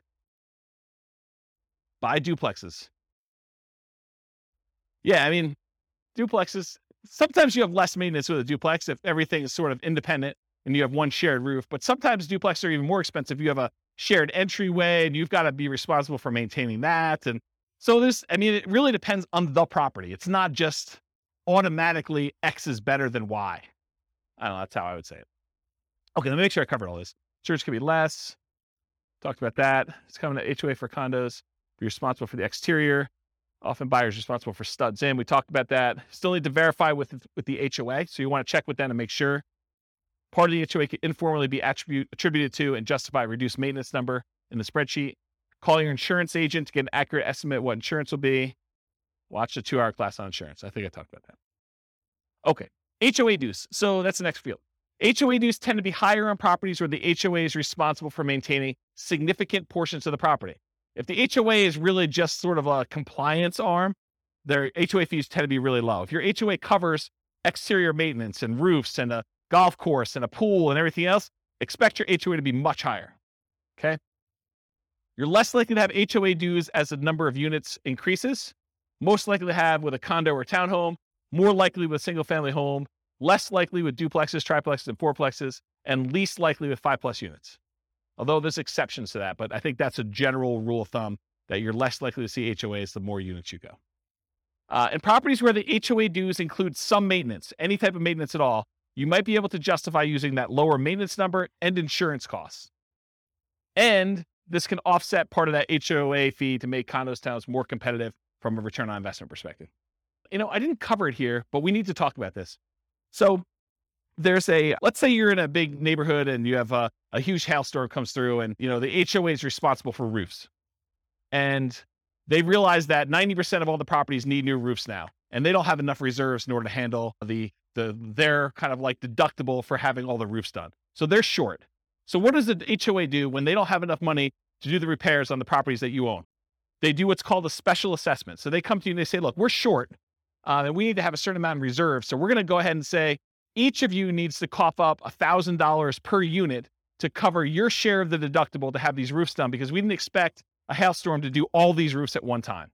So they come to you to say, okay, we all need $1,000 from you. What if you don't have the $1,000? That's a problem. But you can buy insurance to cover that deductible. So if the HOA comes to you and they say there's a special assessment for whatever, roof, sidewalks, whatever they need to do that for, you can purchase a separate insurance policy. You need to talk to your insurance agent about this, where the insurance company will then pay for the special assessment on your behalf. So you're paying a monthly fee of whatever it is, $25 a month. And if there is a special assessment at any point during the time that you're paying that policy, then the insurance company will cover that special assessment fee. So if I were personally buying an HOA or condo, I would always buy the special assessment insurance, in my opinion. Okay. Any questions on that?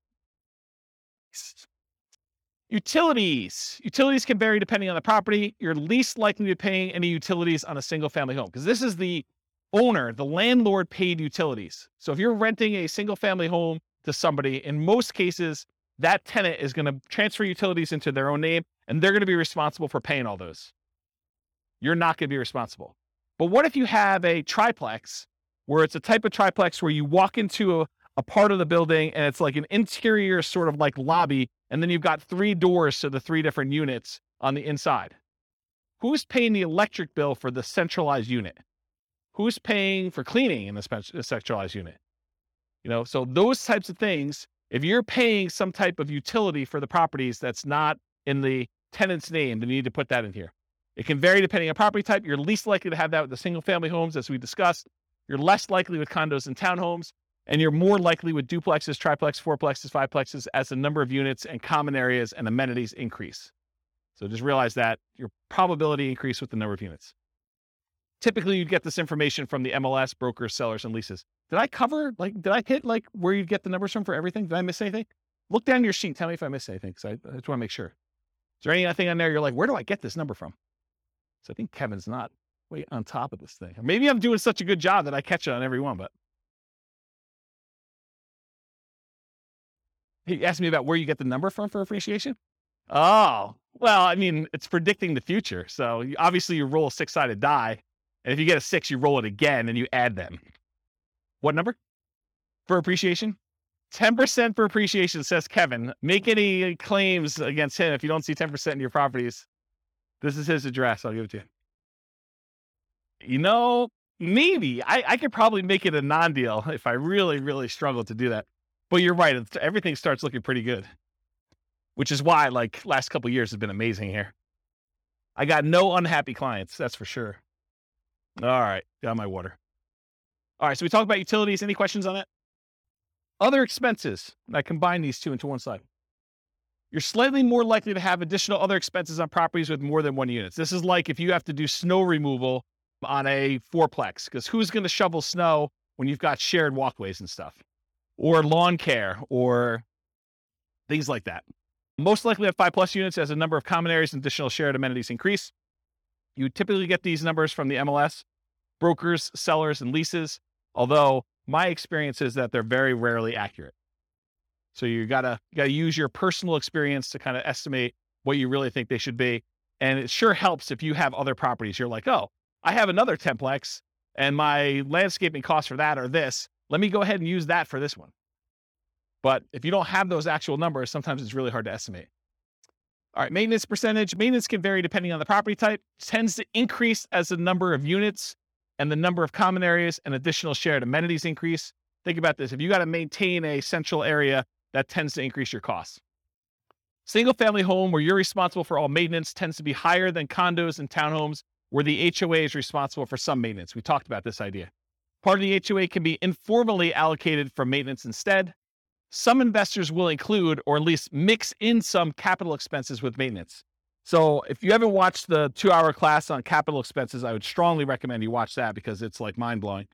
But the idea is that some things some people consider to be capital expenses are probably maintenance, and some things some people consider to be maintenance are probably really capital expenses. And so you try to figure out where the blend is for what percentage you use here and what percentage you use for CapEx. Just between the two of them, you need to cover everything. Think of it that way. So in that class on CapEx, I have a basic spreadsheet and advanced spreadsheet. I'll show you those, I think, on the next slide. And then keep track of your maintenance and capital expense numbers over time to get a better feel for your own numbers. And as we see periods of massive inflation, what should you expect to see with maintenance and capital expense costs? To go up, right? A lot. You were thinking they were going to go up 3% a year, and now we saw whatever inflation was, 9% or 8%, whatever number they're quoting you. Then realize you're going to see a pretty big uptick in that. All right, so advanced for condos and townhomes where some maintenance is handled by the HOA, estimate the portion responsible in the HOA fee and then subtract that from what it should be to do your reduced percentage. So you go do the calculation to find out, the HOA is responsible for A, B, and C. That usually costs X dollars per year. And my maintenance number is $3,000 per year. I can subtract the number that the HOA is responsible for. So I really only need to do this dollar amount, which is this percentage. So do that math for yourself. CapEx, same type of idea. They can vary depending on property type, similar to maintenance, except these are less frequent, often larger expenses. One of them I quote as a percentage of gross rent. That's maintenance. The other one I quote in dollars per month. Or this is annual, actually, so dollars per year. All right, these are examples of the two spreadsheets in that CapEx class. I really recommend you go watch those. This is the basic one. The basic one, you put in the cost in today's dollars of all these different things that you're going to do, how frequently and number of years that you replace them, and then it will take an inflation rate into effect and tell you this is what it will cost this number of years in the future. So this is what my yearly cost is that I need to save. And this is how much I need to save each month. So it tells you how much you need to save for the year's costs and how much you need to save for the month's costs in order to have all these things covered with inflation, this number of years out for one use. So that does the basic one. The advanced one is more complicated because it does the cost in today's dollars, the frequency, and then you can put in how old the thing is today. So you may only have, instead of 10 years for an air conditioner, you may be 5 years in. So you really only have 5 years to save up to replace an AC. So that'll take that into account, and it'll adjust all the different years for all the different units. And then it also takes into account if you're putting money aside, what you're earning on that money in some type of savings account, and if you're increasing the amount you're saving each year with inflation or some other number. So the advanced one does a whole bunch of calculations. It's almost like cash flow planning for CapEx. And it shows you your account balance over time and sees if you ever go below zero, and shows you when they all happen and how big order of magnitude they are, like how large the expenses are. And it sums up all of them in this bottom one. So the advanced one is for someone who's like, yeah, I really, really want to know and have an understanding of CapEx. The basic one should get you close. Okay. Management does not tend to vary based on property type, although with some properties, especially larger multifamilies, you may be hit with your property manager minimums, which would make your percentage higher than you would have estimated. For example, if you're renting, you've got like a 20 unit and there's a whole bunch of like 1-bedroom units in there, like studio or efficiency apartments in there. And, they're renting for $550 a month and your property manager's minimum is $600 a month. You may be hitting the minimum with all those. So just realize that. You get this number from your property manager. And if your quoted property management fee is about 10%, you should probably expect it to be a little higher than that with all the extra fees they add on. So it's probably going to be 11 or 12. So if they tell you it's 10, it's probably going to be a little higher than 10. It's very rare, in my opinion and experience, that the property management number that they quote you is the actual expense you pay to them. Okay? Any questions on this? Yeah, Andrew, you want to? Are you counting like the first month's rent as part when that happens as part of that, or is that a separate?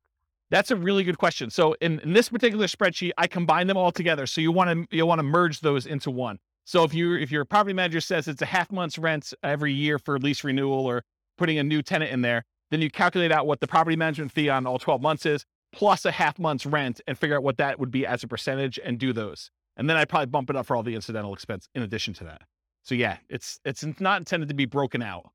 In the other spreadsheets, some people will break out, property management, somewhat like steady state property management fee, and then they have like a lease renewal fee or a lease origination fee separately. I combine them into one rather than do two. Good question. Any other questions on this? All right, so this is the depreciation details on the bottom. So land value percentage. So what percentage of the property price was the value of the land when you bought it? If you're buying a condo or just a condo, usually they don't have any land value. If you're buying a townhome, a lot of times they will have land value. Talk to your CPA though about whether or not they're going to try to reduce your condo for like the shared land fee or something like that. Some of them like to do that. I actually don't know what the right way to do it is, but I think some of them will do like, it's a condo, I don't own any land, so my land value is 0. And some will say, well, you're built on something, and so we got to kind of attribute it to that land, and I'm not sure which way they do it. Anyone know like what their CPA does? Okay, yeah. No one knows. It's a mystery. So that's a land value percentage, because when you depreciate a property, what we're trying to figure out here, one of the reasons why we ask these questions, is we're trying to figure out what the depreciation benefit, what the tax benefit of owning a rental property is from the government.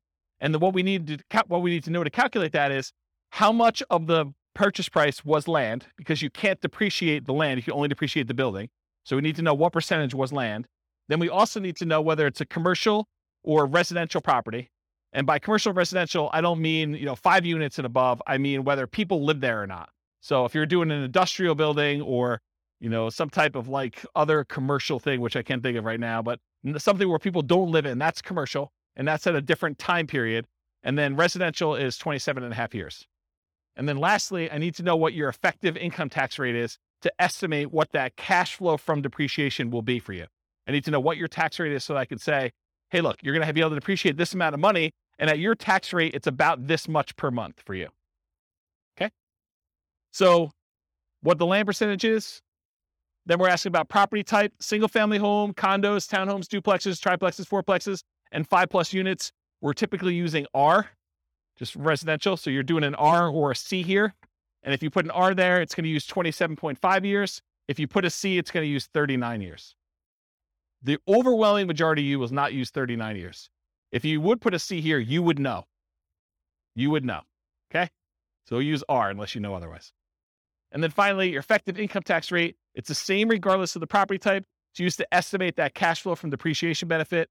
We multiply the gross depreciation amount times your tax rate to estimate, it's only an estimate, how much your tax benefits would be in cash flow to you. So here's I'm not an accountant, not a CPA. Here's the layman's version of what depreciation is, okay? Let's say you make $100,000 a year between you and your spouse, and you own a property. And after you take out the value of the land, the building itself divided by 27 and a half years is $10,000, okay? So after you take out the value of the land, you take the value of the building, you divide by 27 and a half years, and that equals $10,000. That $10,000 is what I call gross depreciation. You're not going to hear your accountant or your CPA talk to you about calling it gross depreciation. That's like a real estate investor, James kind of term, okay? So gross depreciation is $10,000. So what it really means on your tax return, again, layman's, go talk to your CPA about actual details. Instead of having to pay taxes on $100,000 now you only have to pay taxes on $100,000 minus the $10,000 in depreciation. So you're really paying taxes on $90,000. So if you think about it, the $10,000 that you got in gross depreciation, if you multiply that by whatever your tax rate is, that tells you how much you did not have to pay in taxes. So $10,000 times 20% effective tax rate says about $2,000 a year is what you're actually not having to pay in taxes by owning that rental. Does that make sense? Okay. Yes, it is only for rental properties. So if you are renting out part of the property you're living in, I believe you could take some depreciation, but not the full amount. Good for house hackers. Yep. Once you convert your property from an owner-occupant as a nomad, which you can take depreciation for, in year 2, you can start taking depreciation. Okay? If you don't qualify, if you're like a high income earner and you don't qualify to take depreciation, go ahead and put 0 here, and it will actually remove depreciation benefit from there. If you think, hey, look, I make too much and I don't want to see it, or I make too much and I'm never going below this income, then you can go ahead and use 0. But technically, depreciation rolls over and you can take it later, is my understanding.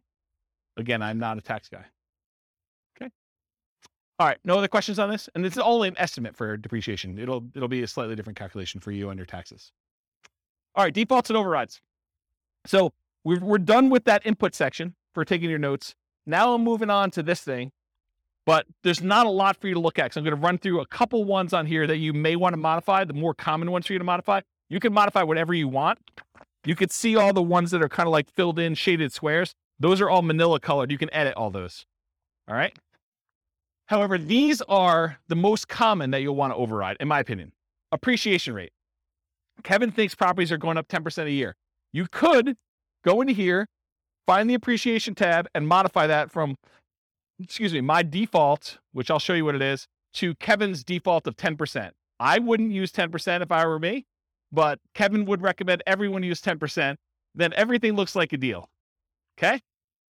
So appreciation is one of them. Rent appreciation rate, how fast rents are going up. That's another one I think you may want to modify, especially if you're in a market where rents are not going up or property values are not going up. Although lately it seems like every market has property values going up. But there have been historical periods of time where property values in certain markets have not appreciated, especially certain types of properties.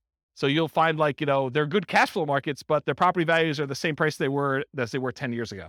Although that's probably not true recently. But maybe it's not going to be true in the future either. I mean, maybe it's going to be fixed. Maintenance, especially for new construction.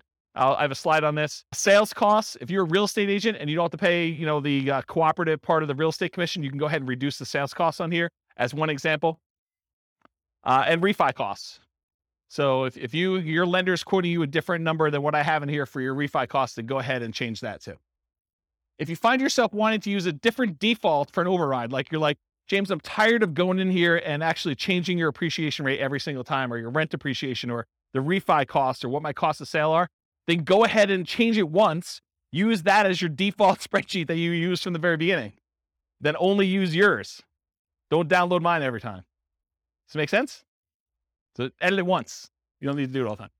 All right, so override. So this is an example of how to do the appreciation rate. This is in the overrides tab. You can see it on your handout. This can vary depending on property type. Some people believe that single-family homes appreciate faster than condos or townhomes.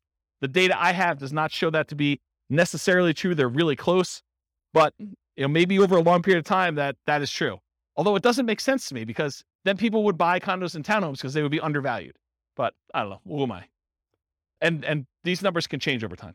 I can see prices for apartments largely driven by cap rates changing at different rates than what we typically use for non-5+ units. I can see that happening. Historically, I've suggested 3% per year for appreciation rates for most modeling.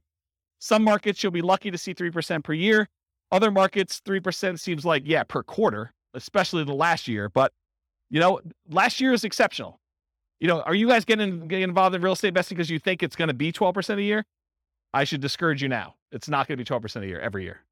You might see some years like that. That's what's great about it. You accumulate a portfolio and you have some lean years, and then all of a sudden it's like, I'm so smart. I have like all these properties and they've got up in so much in value. This is like amazing. Not every year is like that though. Okay.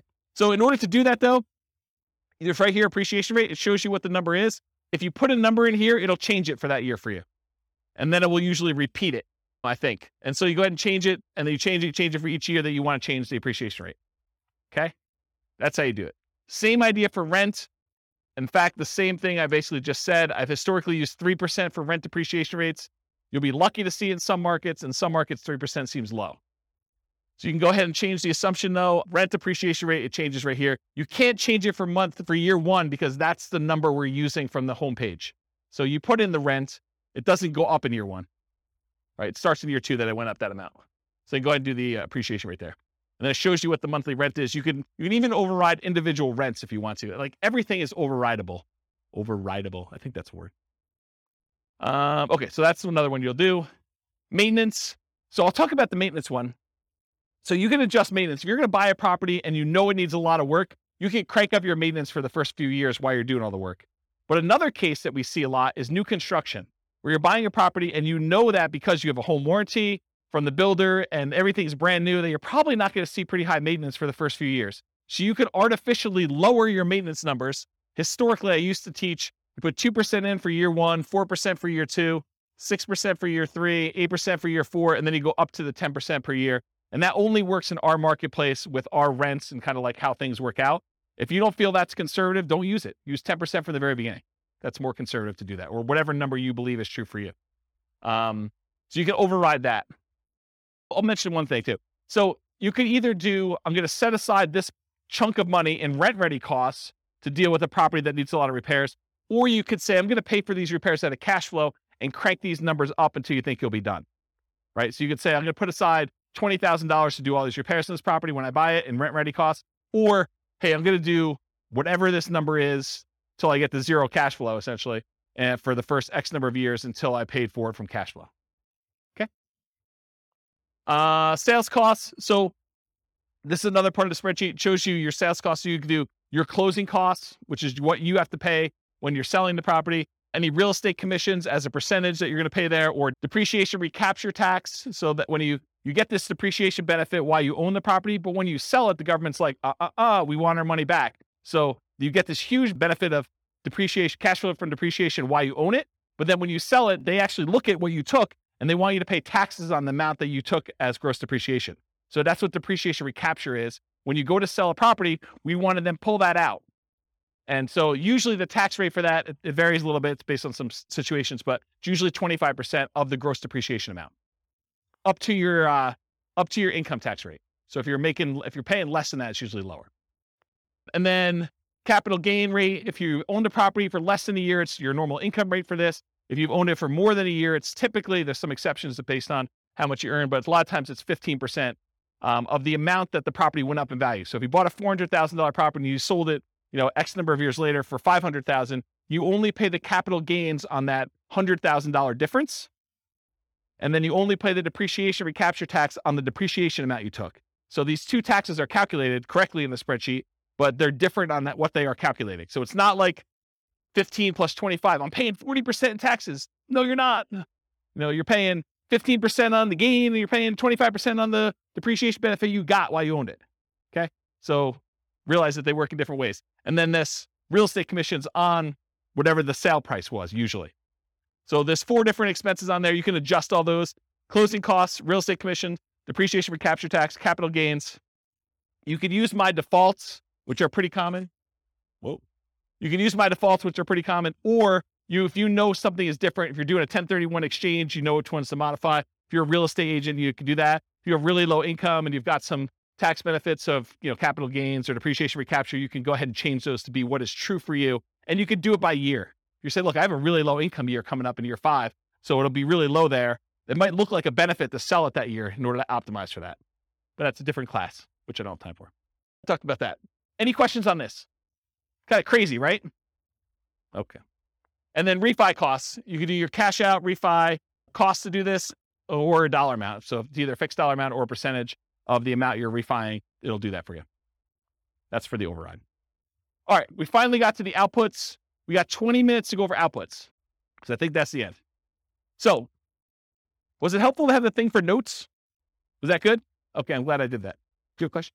Yeah. So it's both. So the question was, are the overrides intended to be a backward looking, this is how my investment performed, and that's one of the new benefits of the new spreadsheet that you can override everything?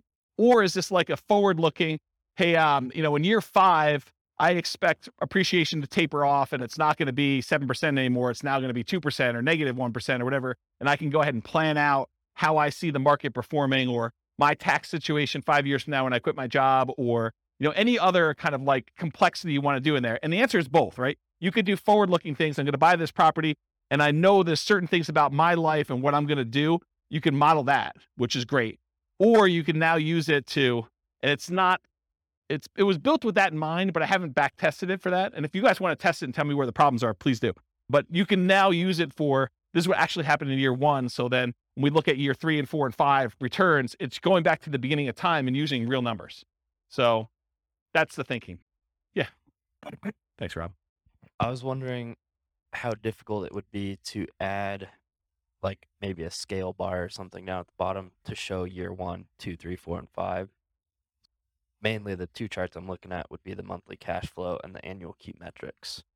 Okay, so your request is to have a cash flow 1 through 5? Like cash flow from depreciation and true cash flow? Ideally. Or 1 through 5? Yeah, because oftentimes it takes, 3, 4, 5 years to stabilize a property. That's a good point. It would be kind of nice to see, like, I know this is analyzing year 1, bad if it's a good deal or not, but it would be kind of nice. No, that's actually really good feedback. And I definitely appreciate you giving that feedback. It's one of the reasons why I wanted to do the live classes. Email me and remind me to do that. And secondly, tell me which of the 9 charts you want to remove. So I'm happy to do it, right? But like, which one should we? And I think I know what it is. It's probably, non-loan expenses is my guess, right? For which one? What's interesting is it does show cash on cash ROI and cap rates for years 1 through 5. Right, that's the middle one, just not the cash flow dollar amount. And the other one, maybe I'd do that and I have a right hand axis. I might be able to do the other chart I was looking at with annual key metrics. Annual key metrics. You want that for 5 years? You realize you can see all this stuff in your overrides, right? They're all there. Oh, that's right. Okay. So let me be clear about this. I'm not hiding anything from you. In fact, you can see more stuff than you've ever been able to see before because the overrides show all the intermediate calculations for everything. And they're all labeled. Where you're getting at is the real estate financial planner software that allows you to look at any property, any number for any individual property and your whole portfolio combined. That's why you can copy it to Real Estate Financial Planner and run everything. Okay? All right. If there really are changes, though, let me know. Like, drop me an email as to what you think I should do. Thank you. Okay, so this is where we're getting to. I got 15 minutes now, and I'm happy to stay a little late if you want to, but it's basically just one per one that I did, and I just zoomed it up to make it big, okay? So this is this one. I'm going to go in this order. 1, 2, 3, 4, 5, 6, 7, 8, 9, okay? So I'm going left to right across the top, then the middle, and then the bottom. So if you're following along, that's where I'm going in the spreadsheet. Number 1, monthly cash flow. This, in my opinion, is probably the number one thing people look at. They want to know how much cash flow they have. And in this particular case, the green thing is monthly cash flow. The yellow thing is cash flow from depreciation. And the 2 combined, summed up with the total at top, is what we call true cash flow, which is literally these 2 added together. I'm not trying to trick you. I'm just trying to make it easy, right? So these numbers should be added up to this. Does that make sense? That's super helpful, right? Because that's a lot of times what we look at. Now, when you look at the real spreadsheet, you'll notice there's a whole bunch of colors. The 4 colors I use I always use this blue for appreciation. Okay. I always use this green for cash flow. I always use this yellow for cash flow from depreciation. And I always use red for debt paydown. Okay. There's some charts that don't show those. So what color to use for those? So these two, the ones in the middle, are not those colors. They're not part of the 4. Neither of these. Neither of these. Neither of these. Neither of these. But the ones that are like on top are that. No, they're not there. It's not like I messed up. They're not the ones that would have standardized colors. Any ones that have standardized colors, though, they're colored that way. Okay. So any questions on this monthly cash flow? Really easy, right? And it's super, you know what you're looking for, and it's big and it's easy to see. Cool? Okay. This is the colors I was talking about. So this is, remember that return on investment quadrant, return in dollars quadrant, return, all those quadrants that we do all this stuff. They're all color coded for this reason. Appreciation is always blue. Cash flow is always green. Tax benefits are always yellow. Debt pay down is always red. Same ones here. So these match. Cash flow and tax benefits, they match to this. Okay? That was purposeful. All right. So this is now going to the chart 2 on the top, second one across on the top. And this is showing you the amount of return in dollars from each of the 4 areas. So this is your appreciation. This is your cash flow for the year. This is how much you paid down in debt. This is how much you had in tax benefits. And then if you had a return from the reserves, if you watched the class where we talked about having amount of money set aside in reserves and figured out where your return is on that, there's a whole class on that. I can't go into it right now because I only have 10 minutes left. But there's reasons why we have 3 different versions of this, okay? These numbers are always going to be the same, the appreciation numbers for all 3. The cash flow numbers are always going to be the same. The debt paydown numbers are always going to be the same. The cash flow from depreciation numbers are always going to be the same. The number that changes is how much you get in reserves, whether you have 6 months of reserves, RIDQ plus R6. R6 stands for reserve 6 months, or 12 months of reserves, R12. Okay. So it shows you the dollar amounts, and now the total is on top here. So the total amount of your return, if you're not doing reserves, if you're like saying, screw James, I don't believe in this reserve thing. I've got a credit card. I'll just do that. Bad idea. But if you're doing that, $21,445 is your total amount. The majority of it coming from appreciation. The next biggest one is your debt pay down, a little bit of cash flow, a little bit of tax benefits. Okay. So you can see that. Then you see how much you got. If you had 6 months of reserves, you're getting a return on that. And 12 months of reserves, if you're getting a return on that. Just shows you dollars. Does everyone understand what I just went through? Because it's going to make me explaining the next chart a lot easier if you understand this one. Everyone got it? Any questions? Yeah, Andrew. Where's Mike?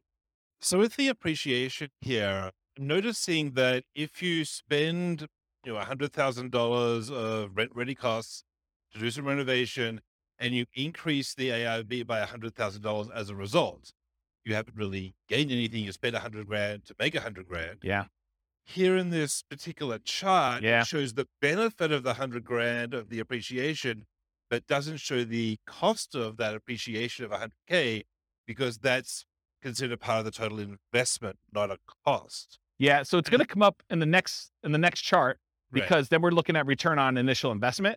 Yes. And you'll find out what the gain was on how much you put in. But because you're just looking at sheer dollars, I had to put a stake in the ground as to which way you do it, right? Because you can make arguments the other way if it was that. That's what I'm trying to think about. And try to define year one to make it. Yes.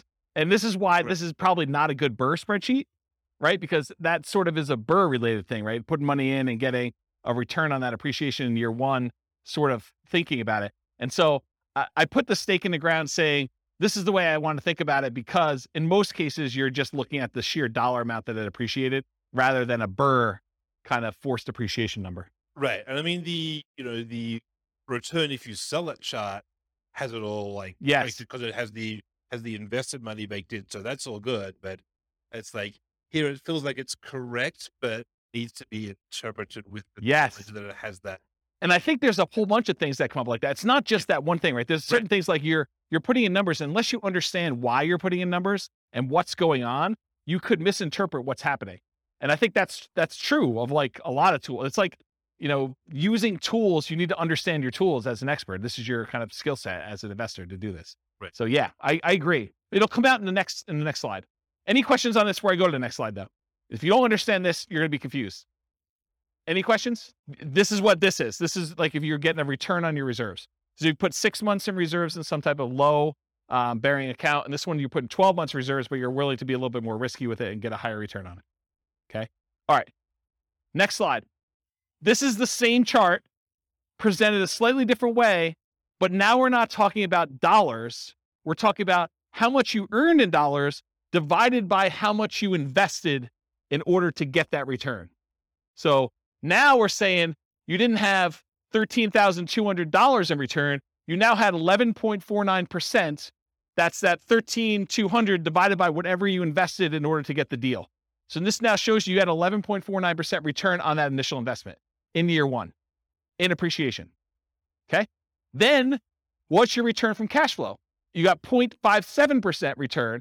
It's the cash flow dollar, $656 divided by how much you had to invest to get the deal in year one. Then 4.24% is your return from debt paydown, and 2.37% is your return from cash flow from depreciation. Okay. Then there's a total on top. If you downloaded the old spreadsheet, there weren't totals up here. Now there are. You're welcome. Yes. But everyone has their own version of what a deal is based on what their situation is, what their investments that they can make are, what their market is. You know, there's a lot of factors that go into this and what your plan is, right? I think there's a lot of things. And so this is more of the 2 hour of like setting your, what did I call it? I think I called it like, what did I call it? Establishing your buying criteria. Yeah, there was a buying criteria class where I talked about all the different ways to measure returns and what yours are for setting up what makes a deal for you. Yes, they do go negative. Yeah. Andrew's going to check it because he's got the spreadsheet up, I think. Yeah. So these will go negative. They'll just show up down here and then your total will be lower. Okay. So it shows you though your return. And then when you have the ROIQ, which is return on investment quadrant, the 4 areas of return plus 6 months of reserves. That 6 months of reserves return is now this gray area. And this is our return on investment quadrant plus reserves for 12 months. This gray area up here is your 12 months of reserves, the return you're getting on that. And again, it's just showing you the total. So it shows if you're saying, screw James, this reserves thing is kind of for jokes. You know, I'm getting 18.67% return on my money from all these areas combined. But if I actually think about it in terms of I need to have 6 months of reserves in order to be prudently investing in real estate, because what happens if you have vacancy? What happens if you have repairs? Or what happens if you have other stuff like that? Then this says, hey, look, my overall return is really 16.57 if I have 6 months of reserve somewhere, including getting a little bit of money on that reserve that I'm storing somewhere. And then this one says, I got 12 months of reserves and I'm getting a little bit more money because I've got a larger return on that 12 months of reserves that I have. And so it shows you the return there. So this is sort of like your return with the drag from having reserves returns. So that's another way to think about that. Make sense? Okay, cool. So one chart shows dollars. The next one shows your return on investment for year one. If you want to see how these ROIQ numbers look for other years, that's at the top of page 2 of your handout. It shows you your return in dollars for all of them and your return on equity. Because once you get past year one, I don't think the initial amount you invested matters anymore. Then I think it's all about how much equity you could get out of the deal and what your return is on that. So it shows you those two, and it breaks it down into the 4 areas for those. Cool? All right. So now we're down mid-row all the way to the left. This is the returns if you sold the property. And I have 3 different returns. I have your annualized return. You basically take the amount of money you made divided by the amount of money you made as a percentage return, and you divide it by the number of years. That's what annualized is. It's really simple. So it shows you if you sold it right away, you'd lose money because your real estate costs to get out of the deal exceeded what you made, which you didn't make anything. But then as years go by, year 2, year 3, you start getting to the point where you're going to make a little bit of money using the assumptions we had. And then the further you go out, the higher this is. And this is the just really simple return you earn divided by the number of years. That's what annualized return is. The next one is compound return. That's the gray line, the bottomish one. And that shows you what return you had as if that was a yearly compounding return. I have to figure out what the formula is, but it's something with an exponent and stuff like that. Just realize that that's what it is. It's compounding. And then the last one is your internal rate of return. Internal rate of return takes into account when you have money going into the investment and when you have money coming out of the investment. And it does a return based on that. So that probably is, in my opinion, the best one to use of the three of them, internal rate of return.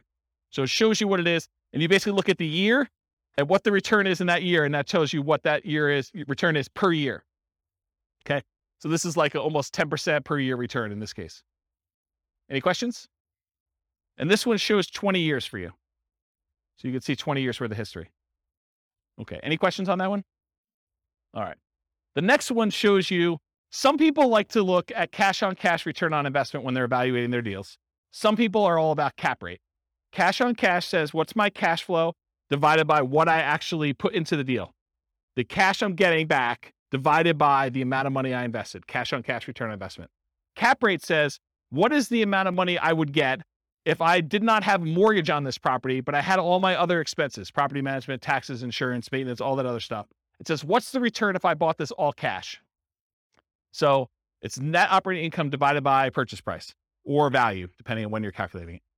But cash on cash is the rate of return you're getting on the money you have invested in the deal. So if you want to do cash on cash, it's these green boxes and they're labeled. So in this case, year one, you get 0.57%, 1.14, 1.73, 2.34, 2.97.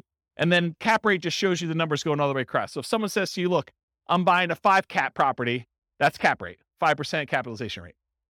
Okay. Any questions on that? Yeah. Microphone. Purchase price, not for the ARV and not dependent on the closing costs and rent ready costs. Is that correct? Yeah, this is a weird one, right, Andrew? Because I mean, it depends on what you're saying. You can make an argument that it should be on ARV, right? Because that's really the value of the property. It's like your net operating income divided by the value of the property. That's how it's calculated in year 2 and 3 and 4 and 5. But year 1, we often use purchase price. So I don't know. I mean, or it could be purchase price minus closing costs because you can't get away without. Yeah. So are you going to the bank and you're trying to show them, like how bad this is, or, or you bragging to your friends at a coffee party and you want to tell them the better number? I don't know. It's literally like you could go either way. What I actually do here, I don't remember. Probably. I think it's purchase price. Yeah. So that sounds, well, it shouldn't be. It should be ARV. Okay, maybe ARV. Because if I'm doing year 2 and 3 and 4, I wanted to be consistent. Yeah. I didn't want to have a number there. So I do ARV, but you can make a really compelling case to do purchase price, right? Because that's really what you're buying it at. Or total invested is the other, because you have to invest. Yeah, you're finding all like my weird case examples, like all the. Well, these are to do with you. These are core to the. No doubt. This is like a conversation you and I would have offline that no one else would care about. So yes, I totally agree. Any questions on this? So some people are like cash on cash people. Some people are cap rate. The other way to think about it is cash on cash takes into account your financing. Cap rate does not.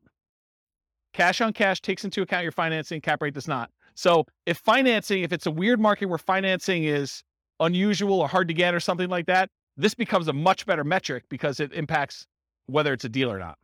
It'd be return on equity only in the case where it's paid off. Yeah. Yep. I think that's correct.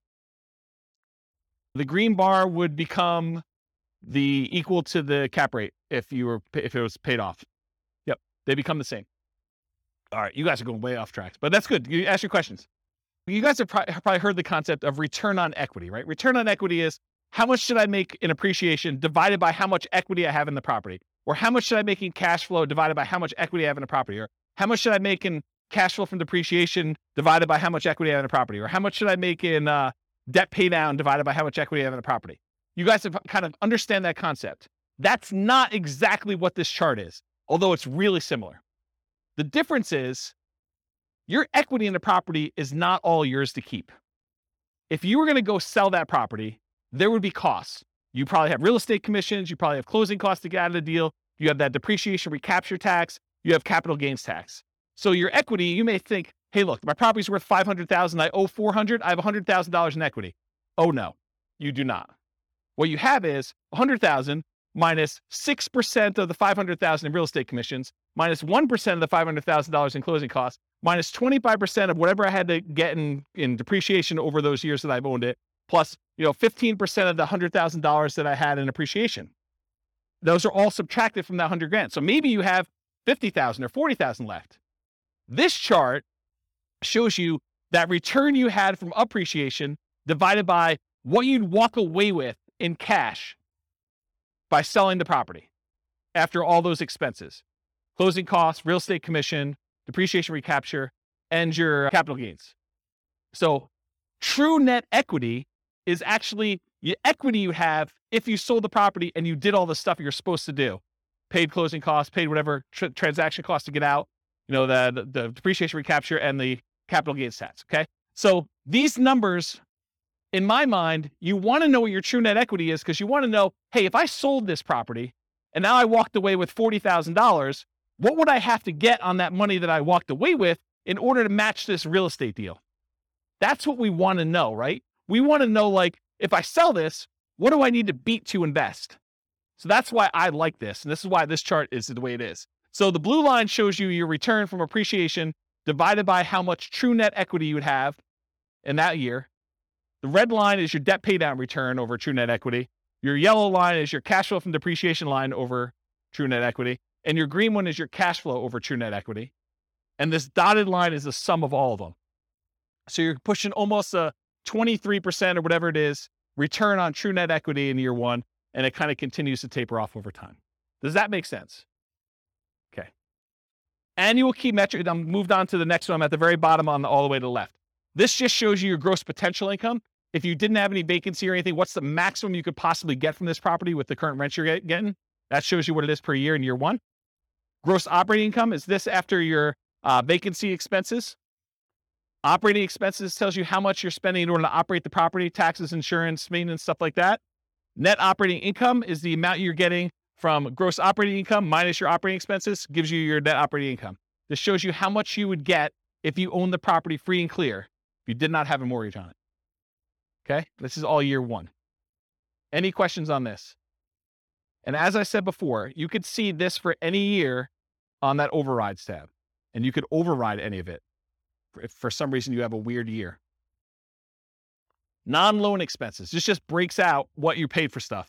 This is what your vacancy, which is not really a loan expense, but I put it in here because I wanted it to see it. Vacancy is the odd man out, but $1,000 in vacancy.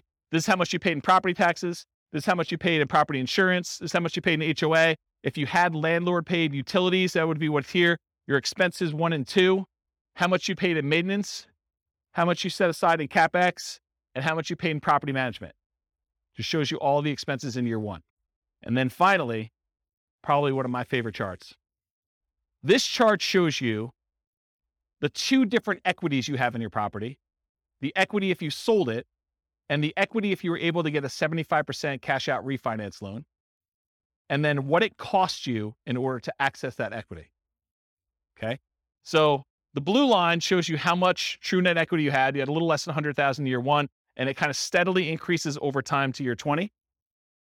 The yellow line shows you if you could go get a 75% loan to value loan, how much could you pull out in cash out refinance equity each year? Okay. And then the dotted line shows you CTA stands for cost to access true net equity. So what are all the costs, real estate commissions, closing costs, depreciation recapture tax, capital gains tax, in order to get at this $100,000. So you paid 40% of what you got out here of $90,000 or so in order to get at this. That's really expensive money, right? So you could see what the cost was in order to get at that money, okay? And if you do a cash out refinance, it starts off really, really expensive to get out a very small amount of money. But over time, as your equity increases, your cost to access the cash out refinance equity goes down. That make sense? Because a lot of people are like, hey, I want to redeploy this equity, right? I want to go use this. Well, some people don't care. They're like, I don't care about the cost. It's the opportunity to go buy another property. And in that case, that's fine. But at least you know now what the cost is to get at that. This shows you how much you can get at.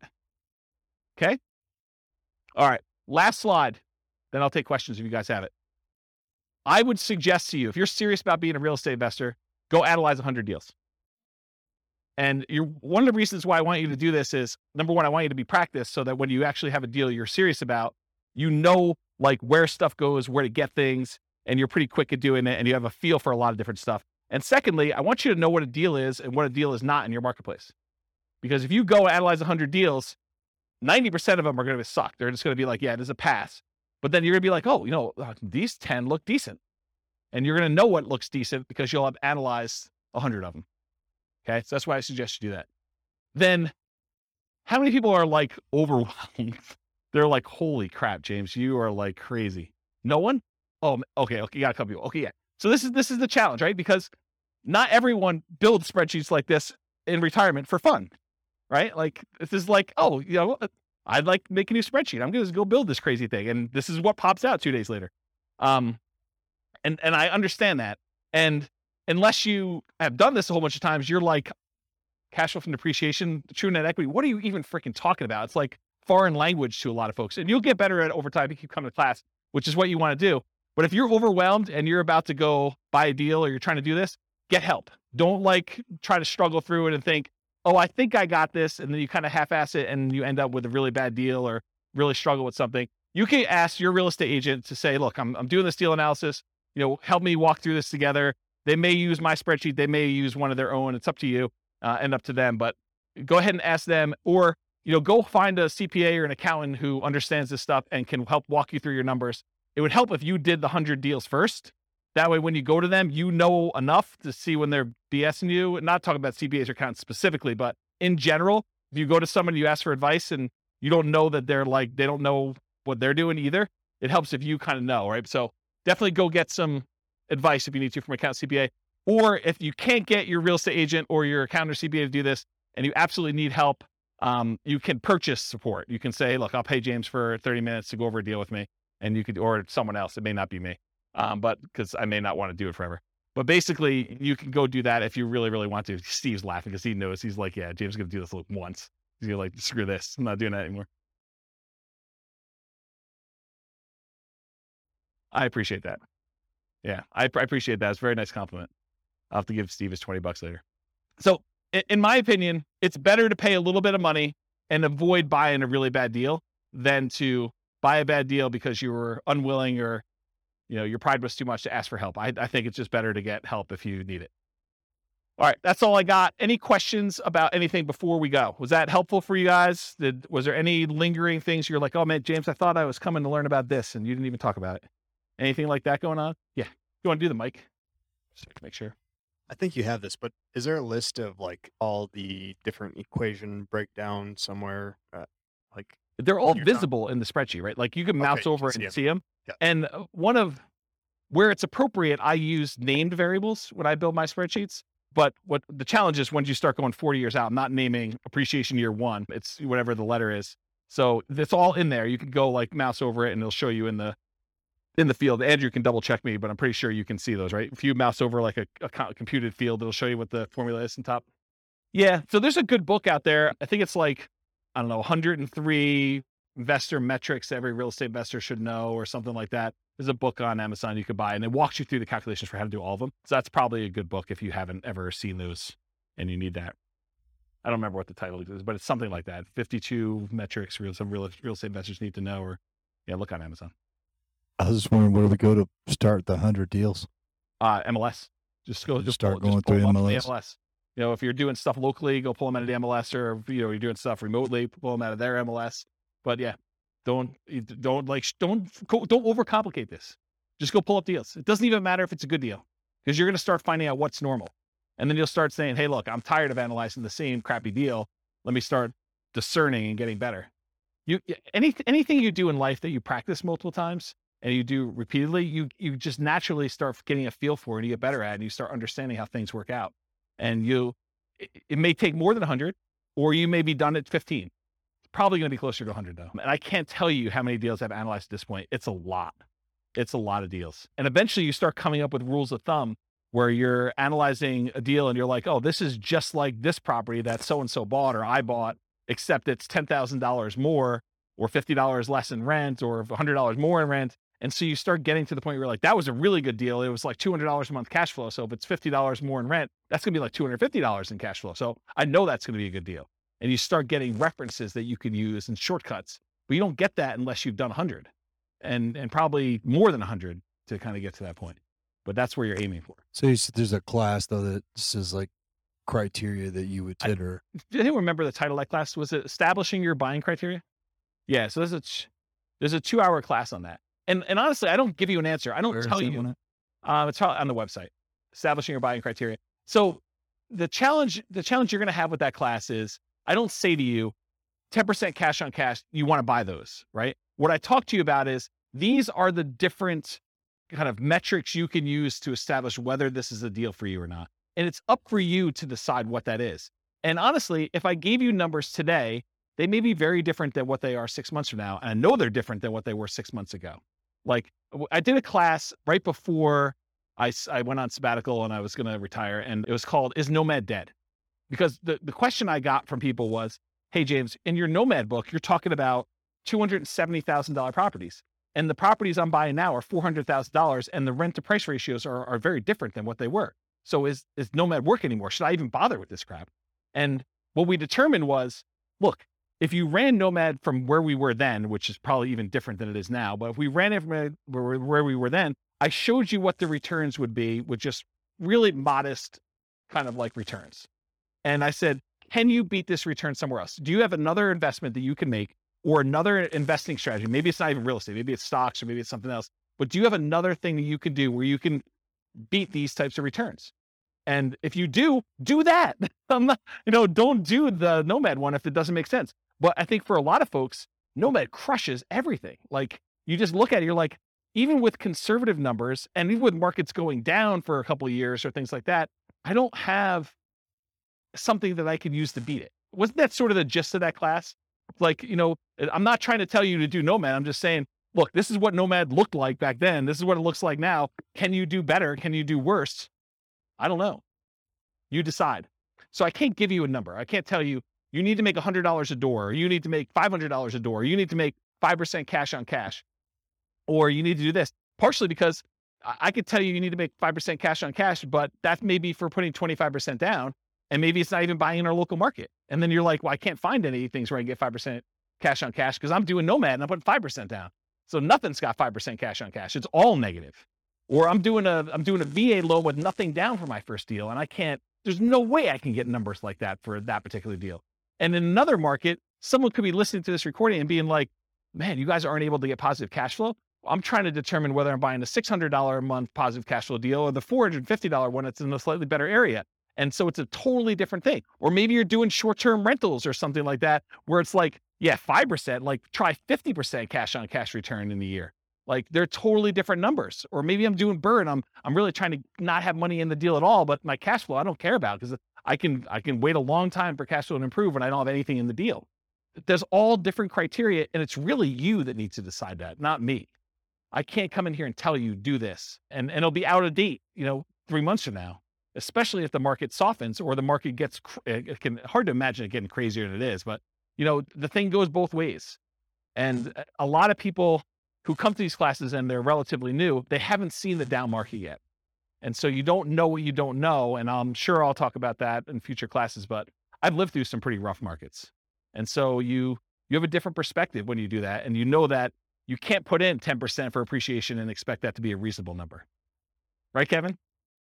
Yeah, see? But when you put in 3% and then you go back and you're like, wow, James is off. It's not 3, it's been 9 for like the last 3 years, and I look like superstar. Just, remember those superstar feelings next year when you give 5% back, right? Because it still is awesome, but it's still not, where it is. Even if it didn't go up in value at all and all you did was pay it off over 30 years, the numbers look awesome. So, paying it off. Totally. Yeah, that's exactly it. I mean, just imagine, you put up 5% now, let's say it's a $500,000 property, which is about where we are now.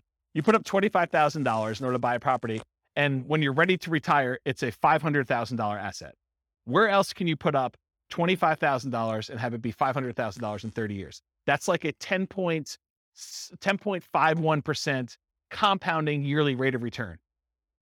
Yes, totally. And this is what I'm saying. I'm trying to really simplify the math down and make it so it's hard to not do this. But my point is, and I'm going really over time, there's a phenomenon in the more traditional stock market investing world. It's a special time in your life when the amount of money that you're investing each year is produced by the amount you have invested. So you're putting away, let's say $10,000 a year, and you get to the point where you have $100,000 invested. And then that year you have $100,000 invested, and that produced $10,000 return for you, and you're putting in $10,000 a year. It's this like magical inflection point where your investments are doing as much work for you as you are personally doing yourself with active activity, like you're doing stuff. And so it's this really weird, magical thing that happens. And for stock market investors, because the returns are what they are and all these other factors that go into that, you're not having, a big asset thing, that usually takes some time to get to that point. What's crazy is that with Nomad, a lot of times that happens in year one, where you put up a certain amount of money, especially if you're putting these really low down payments, like 0% or 3% down, and you have a crazy appreciation year of 6 or 7 or 9% or whatever it is. You could get to the point where the investment you have is doubling what you put into your deal in that first year. And if not in the first year, in the first few years, which is just crazy to think about. And then to think, okay, I bought that one investment. Now I'm going to buy an additional one, a second one in year 2 by doing Nomad. That's just awesome, because now you've got 2 contributing toward that thing, which is just crazy, crazy good. I don't know. I'm off on a tangent. Any other questions? Well, thank you all for coming. I appreciate it. We'll stick around for a few minutes. I'm going to stop the recording. Thanks all for coming. I will talk to you all soon. With home prices up, mortgage interest rates up, and rents up, but not quite enough to counteract the higher prices and interest rates. Cash flow on rental properties in Spring Hill is harder than ever. Book a call with the Real Estate Financial Planner to apply our proprietary 88 strategies to improve cash flow on your rentals. See the show notes for a link to schedule your call and improve your cash flow today. If you're a real estate agent, lender, or professional in Spring Hill that wants to help our real estate investor listeners, consider reaching out to learn about collaboration opportunities with this podcast. We'd love to add more value to our listeners by having you assist our investors buy, sell, and finance their real estate investments. See the show notes to schedule a call to discuss collaboration opportunities